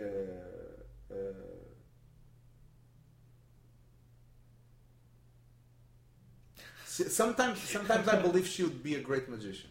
Sometimes I believe that if she I think so. Yeah. If she would like to perform, she would like to do magic, she would be fantastic. Oh, I think so too. But she doesn't, and that's good for me, because I would be out of the job if she did. Yeah, she's very, very, very to the point, and I like the fact that we agree on several things, but I also love that we are so different, because that is exciting and challenging. You're challenging, yeah, exactly. Yeah. That's really good. That's really good. I don't think I could be with a person like me. I think I would be totally bored. And I don't think I could be with someone that is the opposite of me. You know, like, because I couldn't relate to, you know. But in that sense, she's the perfect balance, because it's part we connect. We also, it's very good. We have both the same background, you know, culturally. Yeah. But on top of that, of having like a similar basis, we connect on many levels, and we don't connect on others, and that's good too. You know, like, and that's something, a balance I appreciate. That's awesome. Yeah, I'm really happy for you. Thank you very much. That's cool. She's a delight. And I guess we can go from Katerina to Half Man, because she's a part designer. of it. Yes, she's a part of the team. So this won't come out until like January. Okay. So probably the 4th magazine will be already out. Okay. So you can talk and plug anything you want to. I'm interested in, first of all, Half Man. What is that name? Secondly, what's the, tell me about what's the theory behind the process of making the limited releases and really elevating the art of publishing magic stuff. Tell me about the approach to magic and how you select people for the writing and maybe future stuff. Anyway, that's all. I just threw a lot at you, so. No, sure. Half Man, how that came across, that's something I've been thinking for a lot of time, many years. I've thought about doing a project like this. I don't know exactly why I started to think about it. I think at the beginning was just the willingness to share things. You know, I think that was what started it all. It's like I believe that people should share. I believe that without that, if people hadn't done that, I couldn't be here. So like I believe that many people, the ones that don't share that we talked before, they forget that for them to be where they are or to be in the community, someone else needed to share the information, and then they don't share with the other, which for me exactly. is like, that's kind of ridiculous. So I'm very conscious of that, and I'm very conscious that the fact that people decided to share amazing things changed my life, because now I can do this, and I was very privileged I was born in a house where I had a magic library. That's a very fortunate event, but I was still in Portugal, and as much as I love my country, you know, like I think that now I live here, I'm even more in love with Portugal than before, and I love my hometown. It's the most beautiful city in the world. I love it when you go home because you post gorgeous pictures. Oh, it's so cool. I just love that place. It's amazing. But it's harder to make a living out of magic and to be known in the community, being born there. There are not that many people who've done that, and it's not like if here in America someone has talent, goes to a convention, someone sees him, books it. You know, like in Portugal, there is nothing like that. Sure. So I the fact that I did what with my life till now, what I did, I have no doubt that if other people had not shared in books and DVDs and lectures and all that, all the information they did, I couldn't have been here. So that was, I think, the first goal, is to share. Then also there was a part of me that always I like to work with other people. I think that's part of that. Not only sharing to people who buy it, but share an experience with people. You know, like, and so when I thought about this a little bit more in depth, I said, who are the people I would like to have on a project like this? And at the time I didn't even think about the magazine. I just thought about, like, theoretically, like if I'm doing this and I'd like to have people coming on board, who are those people? And the selection that I made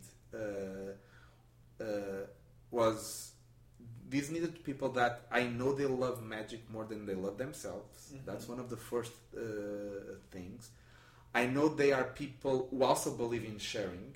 You know, that's another thing, and that they have a particularly point of view. You know, that they are not gonna be saying things that have been said millennia of years ago. They can believe on this and that add something, or they can come with something completely new. You know, but something that the idea that when I publish it's to add on. Bring people that I know they're going to add something to what has been done before. Sure. So I talked with many people about this, and I said, okay, let's start with these people, fully knowing that the idea is always to grow and to add more people to the list. And then it brought the question, is like, okay, but like, how are we sharing? What are we doing? And what is the goal? And that's when I started to think more about, you know what, this is what me and like I'm more the face of FF Men than other people, but it's like me, Max Mednick, it's the other my partner on this adventure, and Katarina is very the creative force too on either the graphic part of or even developing ideas for projects and all that. Will was the first person I talked to when I decided to do this and to have a quarterly magazine be kind of the solid project that we would start doing. It's like we're gonna do this. So between this conversation of four people, I started to question myself. Is like, first of all, do people need another magazine? Mm-hmm. That's a thing. It's like, do they need, what is this magazine different than any other magazine? And I looked to what was happening and what I was missing. Kind of at the same time. What am I missing in Magic, and what is not being done or been happening? You're filling the hole. And I felt like there was a space for people who actually want to talk in depth about Magic and like theory, philosophy. History is very well covered by the GVCR. And there are other online publications about that. But it's very history. And I think it's amazing. I think that they do an amazing job. It's an amazing project. But I feel it doesn't fill the void to talk about how to actually approach Magic now to the future. And I know that the present and future is always also a dialogue with the past. I'm aware of that. But I don't think that... that just doing an history thing fills every that space, So for me, it was about going like, okay, I would love to read a magazine where people and when I say people, it's not everyone, but like people I like or people I admire or people that have a very unique point of view or a very very unique line of work, where they talk about things that I would like to read. And it was kind of a selfish thing to think about. But that's what this is for me. I just get to sit down and talk to people and learn. But that was a selfish decision like not a bad one, I feel. But I go like, I would love to have Roberto Mancilla, for example, talking about how he sees Gabi work, because I've noticed he's influenced by him, but I also don't feel he's a full fictional magician, so that's an interesting thing for me. And I, like Dennis and Pete, I love both of those guys. And I said, actually, it was Dennis who suggested that they did like a dialogue conversation. Mm-hmm. And I went like, yeah, I'd like to see how you guys are kind of best friends, right? So like, how do you guys have kind of the similar taste in Magic? How do you talk among themselves? That would be amazing, And it grew up from that, from me approaching people that I believe, that I like, that I feel they have something unique, and asking them to write about specific things or about them to speak about things that they are interested in. Can I talk about your guys' article? Yeah. Oh, okay. Because maybe at the time that will be out. But for example, when I approached Dave, I said like, look, you guys have something that I'm not a big cardistry follower, but you have something that is very aesthetic. Mm-hmm. Either when you create cardistry or when you create Magic, there is something there that is a quality that I don't know if you guys can put this in words. I don't know if you can rationalize it completely, but there is something there that I've noticed you guys have, and I don't see it very often. Sure. So I would like to understand what that is from that, and that's where you and him wrote an article that will come out in the next issue. That maybe when people hear this, it's already out. I don't know, but came out of my genuine interest of trying to understand what is that. And we were talking yesterday night, and I said I don't want to ruin the surprise for the people reading the article, but I said this idea that was in the article for me was really fresh. Is a way of seeing something that Vernon said years ago with a different set of eyes, and that for me was like if I had paid for the magazine, that for me would be worth the whole magazine. You know, like just that piece of information. I hope the rest of the magazine also adds up to something. Of course. But I'm saying, like, for me, it was like, that's exactly it. The same way that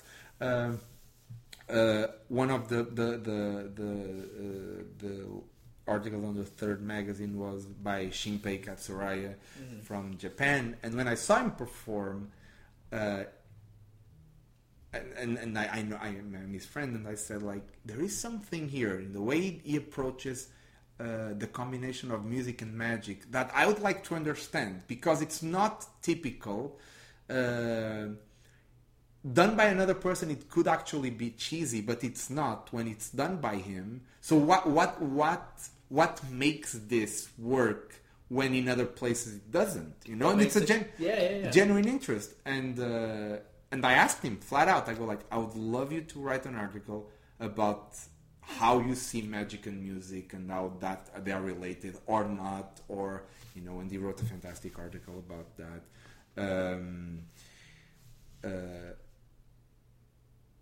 You know, like, for example, Jared, which was the first issue. Jared wrote an article about how magicians lost the depth that they approach magic with, which it's something that when he's performing is very intense. You know, it's a very intense experience. And that's great. You know, like, because you come out of seeing his show and you don't think you've just seen tricks, and that's something that interests me. It's like, why?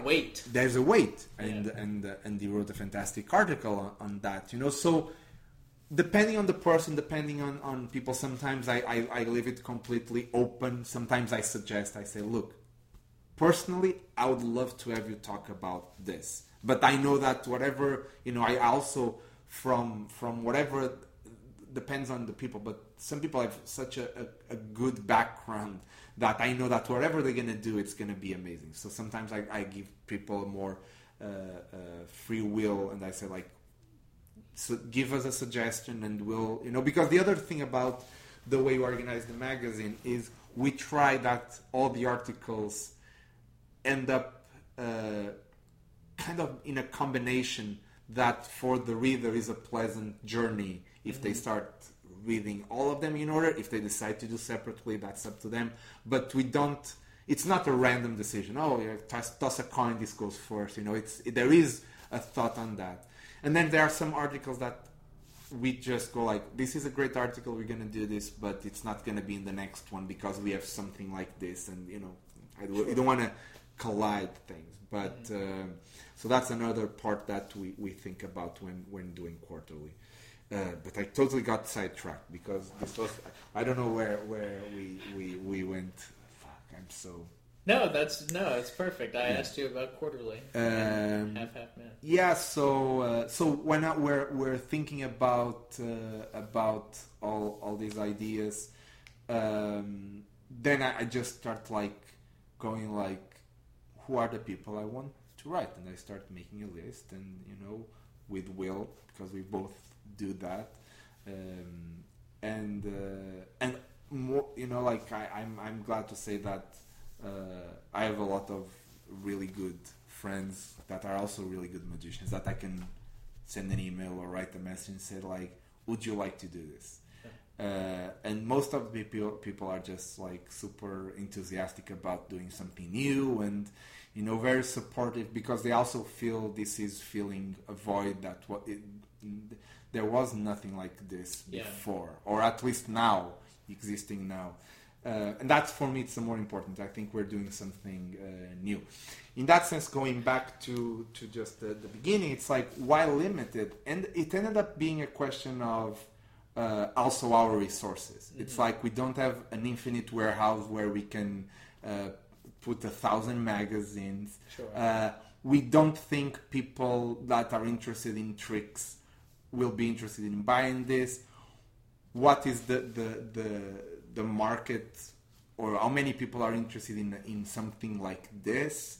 So it ended up being a combination of things where we said, no, like, we want to have things that are done with care because we care about this, So for us, the combination between doing a project like this and doing something that ends up being end finished and personalized to each person, that for me made all the sense, because this is this is the feeling I want people to have when they're reading Quarterly. They may agree or not with the articles, you're not going to please everyone, and for me, I've always seen the magazine as a dialogue that is happening between everyone writing and people reading, and if people reading don't agree, we're happy to receive an email and write.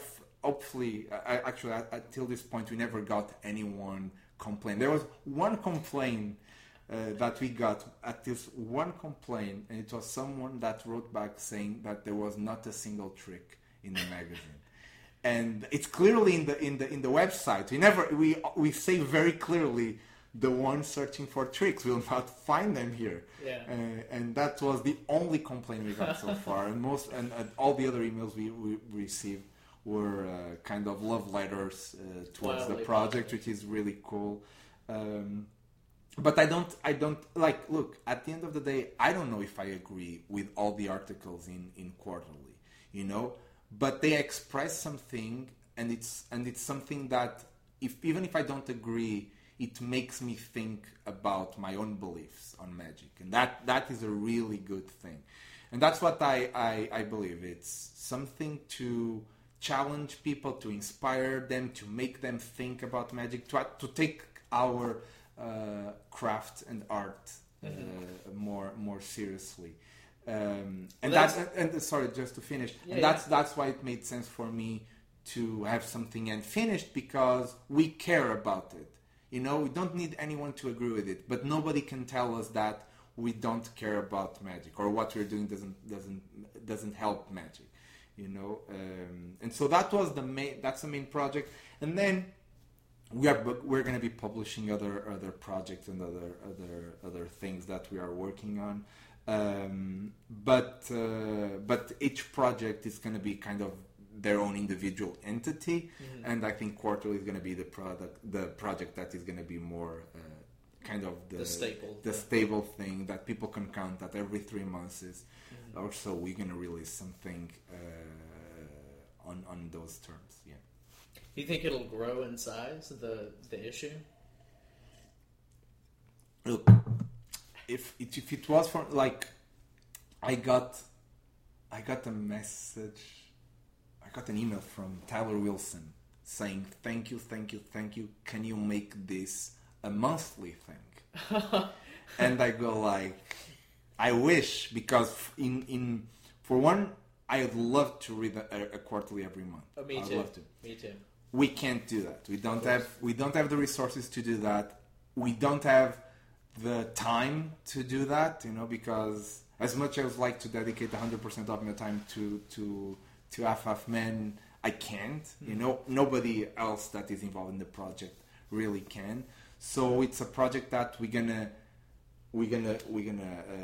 be committed to, but at a rhythm we know we can be committed to.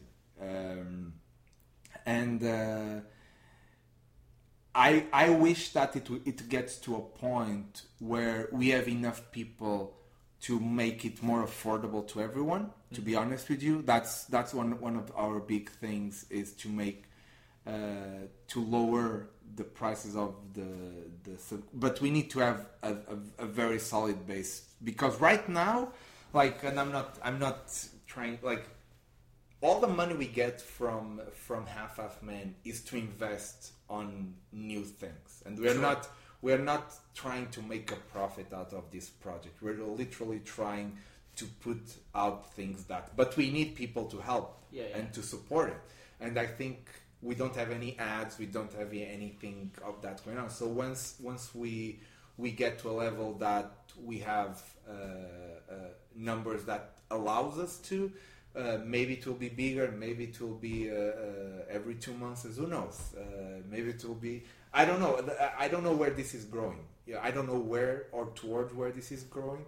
But definitely our goal is to keep doing it, and it's been like the reception so far. We had a lower expectation than where we are right now. For what it is, we always have a great expectation in the long run. Sure. But we had thought about numbers that we had to hit when it was a year of the project, which is going to be in February, and we were those numbers were already passed, which is great. But it's like seeing a kid grow. So you can't expect him to go to college after 2 years. It's a process. No, absolutely, it's course. a process, but. Who knows? Who knows what's going to happen? It's there to evolve, and that's and the more feedback we get, and the more people. I'd like to get emails from people saying like, "Look, I like this. I didn't like that." If people are honest about what they think about it, it's easier for us to also get that feeling and think about it and go like, "Are we doing this right? Can we do this better?" But we're trying our best. I think that's the bottom line of this. Is like I can say that everyone else around me, it's definitely doing 110%.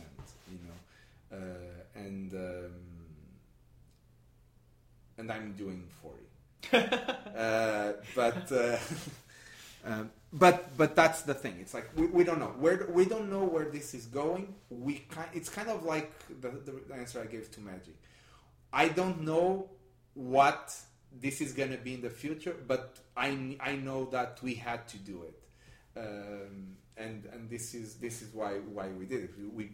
We believe on what is philosophically behind Half Men, and we'll keep doing it. Yeah, I absolutely love the project. Have been supportive since the beginning. Absolutely. Not only the way Magic is published, filling a void, but the philosophical nature of it is super fascinating.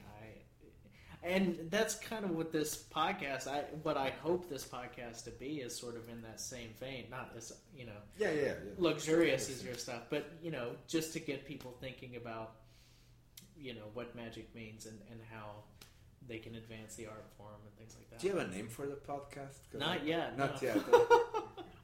We have. That's good, ideas. people. Yeah. Right now, we don't have a name. Yeah. Well, this is only the second one, but anyway, this one went much better than the first one. There were no dogs in here. There were dogs here. That's awesome. Anyway, let's look at the pad. Oh yeah, there is one answer I didn't answer. I think it's why it's Half Men. Why the name? I'm not gonna answer. That's basically it. There are many. It doesn't have to be an answer. There exactly. That's fine. That's fine. No, I'm gonna say something. I'm not gonna reveal all the details, but one of the things that we wanted was a name that stuck. It was a stuck name, but there was hidden meanings behind it. Sure. And there are when the name was created. Actually, it was Katerina. I had the idea of using Half Men because of the freak show association, and in the sense that we're not going to be doing what everyone else is doing, so to relate to that difference. Yeah. But I didn't have anything else, and Half Men didn't seem strong enough. I thought D half man, and like we were like playing back and forth. And eventually she said half man, and just it stuck. Not only it stuck, all of a sudden we realized that it had a lot of other meanings that we believe the project has. But I'll leave those meanings for another occasion. Okay, that's great. Let's see. Ted, we didn't talk about that. You Okay. don't have to. We can, hey. I'm Okay. happy All to right. talk about it. Well, yeah. I want to know about how that came about, and how you put together the piece that you performed, and At TED, it came across. I was doing nothing to write in New York. The curator of TED came to see the show. After the show, he left a card, and it was for both of us. And I said to the guy, I don't know if you have any interest on this, but I have. He said that he hadn't. So I said to I emailed him, and I said that I'll be willing to do it alone if he would be up for that. And then we met and we talked about a few different things that it could happen. And then it basically became like, okay, it's gonna move forward. You're gonna do this. Then at the point the year I went was the first time they did it in Vancouver, which was this new facility. And they didn't, I don't think that when I first talked with them, they had the plans of how the space was going to be. And Magic works very, you can't perform everything for every space. And, Sure. Like and I knew it's going to be a big space, so I was worried about that. So when they start giving me the specs of the space and what I need, I told them, look, I'm gonna need these cameras and these cameras and these cameras to make sure that we can catch the action from every side. And then they said, sure, no problem. There is no problem with that. There was actually one thing that when I get to the space they didn't have, which was a camera that they said they're gonna have. How do you call one of those cameras that is like the big there's boom, a technical like term a boom for that. camera or something? I don't know. Yeah, Something, I think, it's on an arm that goes yes, over. and they didn't have that, Okay. which was very important for two moments that I do. One is when I put the bill on top of the table and I want it to be in the screen for the audience the whole time. The other one is when I'm counting the cards in the second routine, So even there, I had to improvise, and I go like, okay, so I have to maybe tilt more the deck and count like this, and I can use that camera. So we worked that out. But the way I prepared to go there, I knew a few things. I knew that whatever I'm gonna do in camera, it's gonna stay there forever, So I have several options. I either can do something that is completely new towards that, and then use it later in live shows or in performances, or do the same and then never do that again, or use material that I've had and kind of use that to do it and retire it. And I kind of did a little bit of everything, like the opening piece is a piece that it's a very recent, it's one of the most recent pieces in that whole thing. It was the first, the most recent piece, and it was kind of created to have this overall feeling of arc of what I was doing, and it was, I think it was a really good introduction before I actually go deep in a routine, and I thought it was a very funny way of entering, name a card and it's wrong, and then and then have the kind of the magic resolution, you know, gives magic kind of a positive vibe, you know, instead of,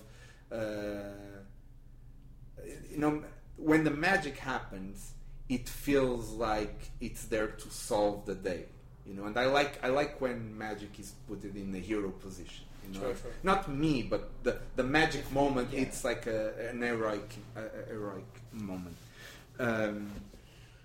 Then the second routine, it's a routine I've done many times in privates and corporates, and you know, like things like that.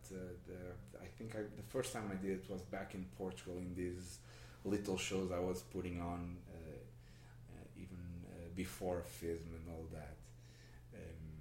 And the second routine for me is one of those routines that have a very interesting feeling that of something that you don't expect. And when it does, all of a sudden you realize that, oh, it totally makes sense, or it feels complete. At least it feels complete. And also, it was kind of a play with magic too. It's because everyone wants to do any card at any number, right? And all of a sudden, you expect me to do that, and I set up people, even people that are not in magic. I set up people to have that in mind, to all of a sudden do something that is completely on the side, but not nonetheless more or less impossible. You know, it's just a different thing that they were expecting. And that came from the routine came from me, and that the story I tell is kind of true. At one point, I really got disappointed with someone that I consider a friend and a mentor in magic, and I didn't understand why that happened. I didn't understand why I got disappointed with something that was said, and it was like I had to come up like 2 years, you know, or something to actually understand what he was trying to teach me at the time. I was very young. I was like 17 maybe, or something like that, till I really understand what that meant, what he said to me meant, and that made me value the secrets, not sharing things, but that other types of secrets. And I don't want to go in depth because but so when I was thinking about that routine, I was thinking about the idea of doing any card at any number, but at the end, when you get to the number, something is there that points you to another direction. And then from that came the notebook, the idea of being a part of a page of a notebook, and the card being in that page, you know. And that kind of immediately, when I was, and that was just super independent of this story, but when that, because I was like, oh, I think I can talk about this here. I think I can put the two things together. So all the story, it's fictional, but the sentiment behind the story, it's absolutely real. You know, like, and the person I talked with in that day, the person that I referred to, that I say I never saw him again. I saw him again, and I saw him many times after that. But the next time I saw him, I saw a different person than I was seeing before. And that's why I say I never saw it again. So it's kind of a poetic way of saying it disappeared, but it disappeared. I learned the lesson, and then for me, it became a different person. And that was something that I said, oh, this is a perfect moment to do this routine and show it, because I don't think I've done it. I think, if I'm not mistaken, I've done it only twice in a convention or something like that. So magicians were not even like, they don't know that routine. Then the last one, well, it's one of those things. I've probably worked that routine in so many different ways and so many different angles, and like since I've read The Effect on Paul Harry's book with the pillow and the cards and the dollar bill, I was fascinated by the idea of the cards arranging themselves in the serial number. And I've worked many different ways, and one day I just go like, I think this is it, and I played with it, and I said, yeah, this works. And it's I have different versions of that, and there is a couple of them that I would do. Probably it would be, if I do a close-up set, I would do a different version of that. But I don't know. There is something about. I always loved the idea of throwing cards in the air and grabbing and being the right card. I always liked that idea, the lady's looking glass. But there is something there that, I don't know, there is something there that it feels short for me. It's always felt short. And I've played with a couple of versions, and I've done different versions where I grab a whole suit in order, or I grab a few cards that people name, or like different versions. And it never crossed my mind to use that with the dollar bill, the serial number. It never crossed to me. And then one day, for a different show, I had to, for some reason, that idea came. That was the first version of that, Then it was more polished and a lot of little details added. But that was the first moment I was like, oh yeah, I can use that with this, so I'll do it. And I did it, and the reaction was so much better than most of the routines that I've worked on for many. Like I kind of did it almost of an intuition. I'll do it, and I'll see what comes out. And sure.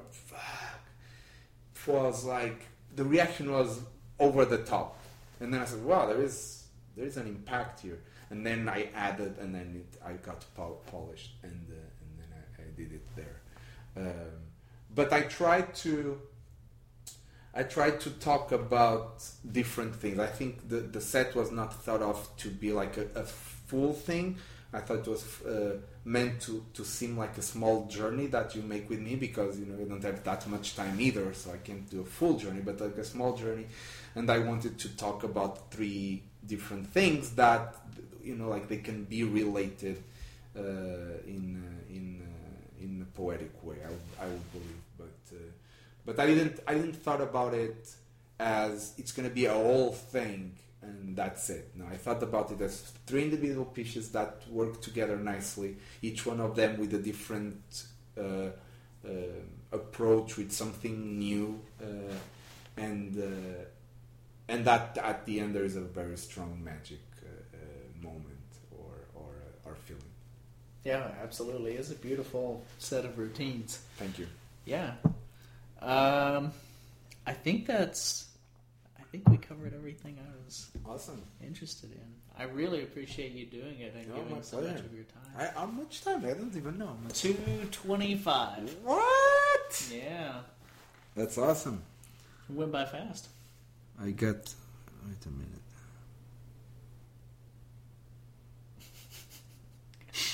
This is when we check our phone. No. Oh, yeah, I know. That's ridiculous. Oh, I know. No, thank you. Thank you for having me, and I don't know if there is anything that got weird out or anything, but feel free to ask anything else, And if not, we can always do a second podcast. Yeah, I would love to. I live across later the on. street, so it's not like a big journey for me. Yeah, I like this format too. I think it's very interesting to just talk freely, because you end up saying things and reaching to places that, like, when you're writing something, you end up editing out a lot Yeah, of things. absolutely. So when you just Let let's it go go. for it. There it is. Yeah, go for it. Yeah. Well, That's cool. good. Thank you so much. I appreciate it. My pleasure. Thank you. Thanks, everybody. I hope you enjoyed it. See you next time. Or hear you next time.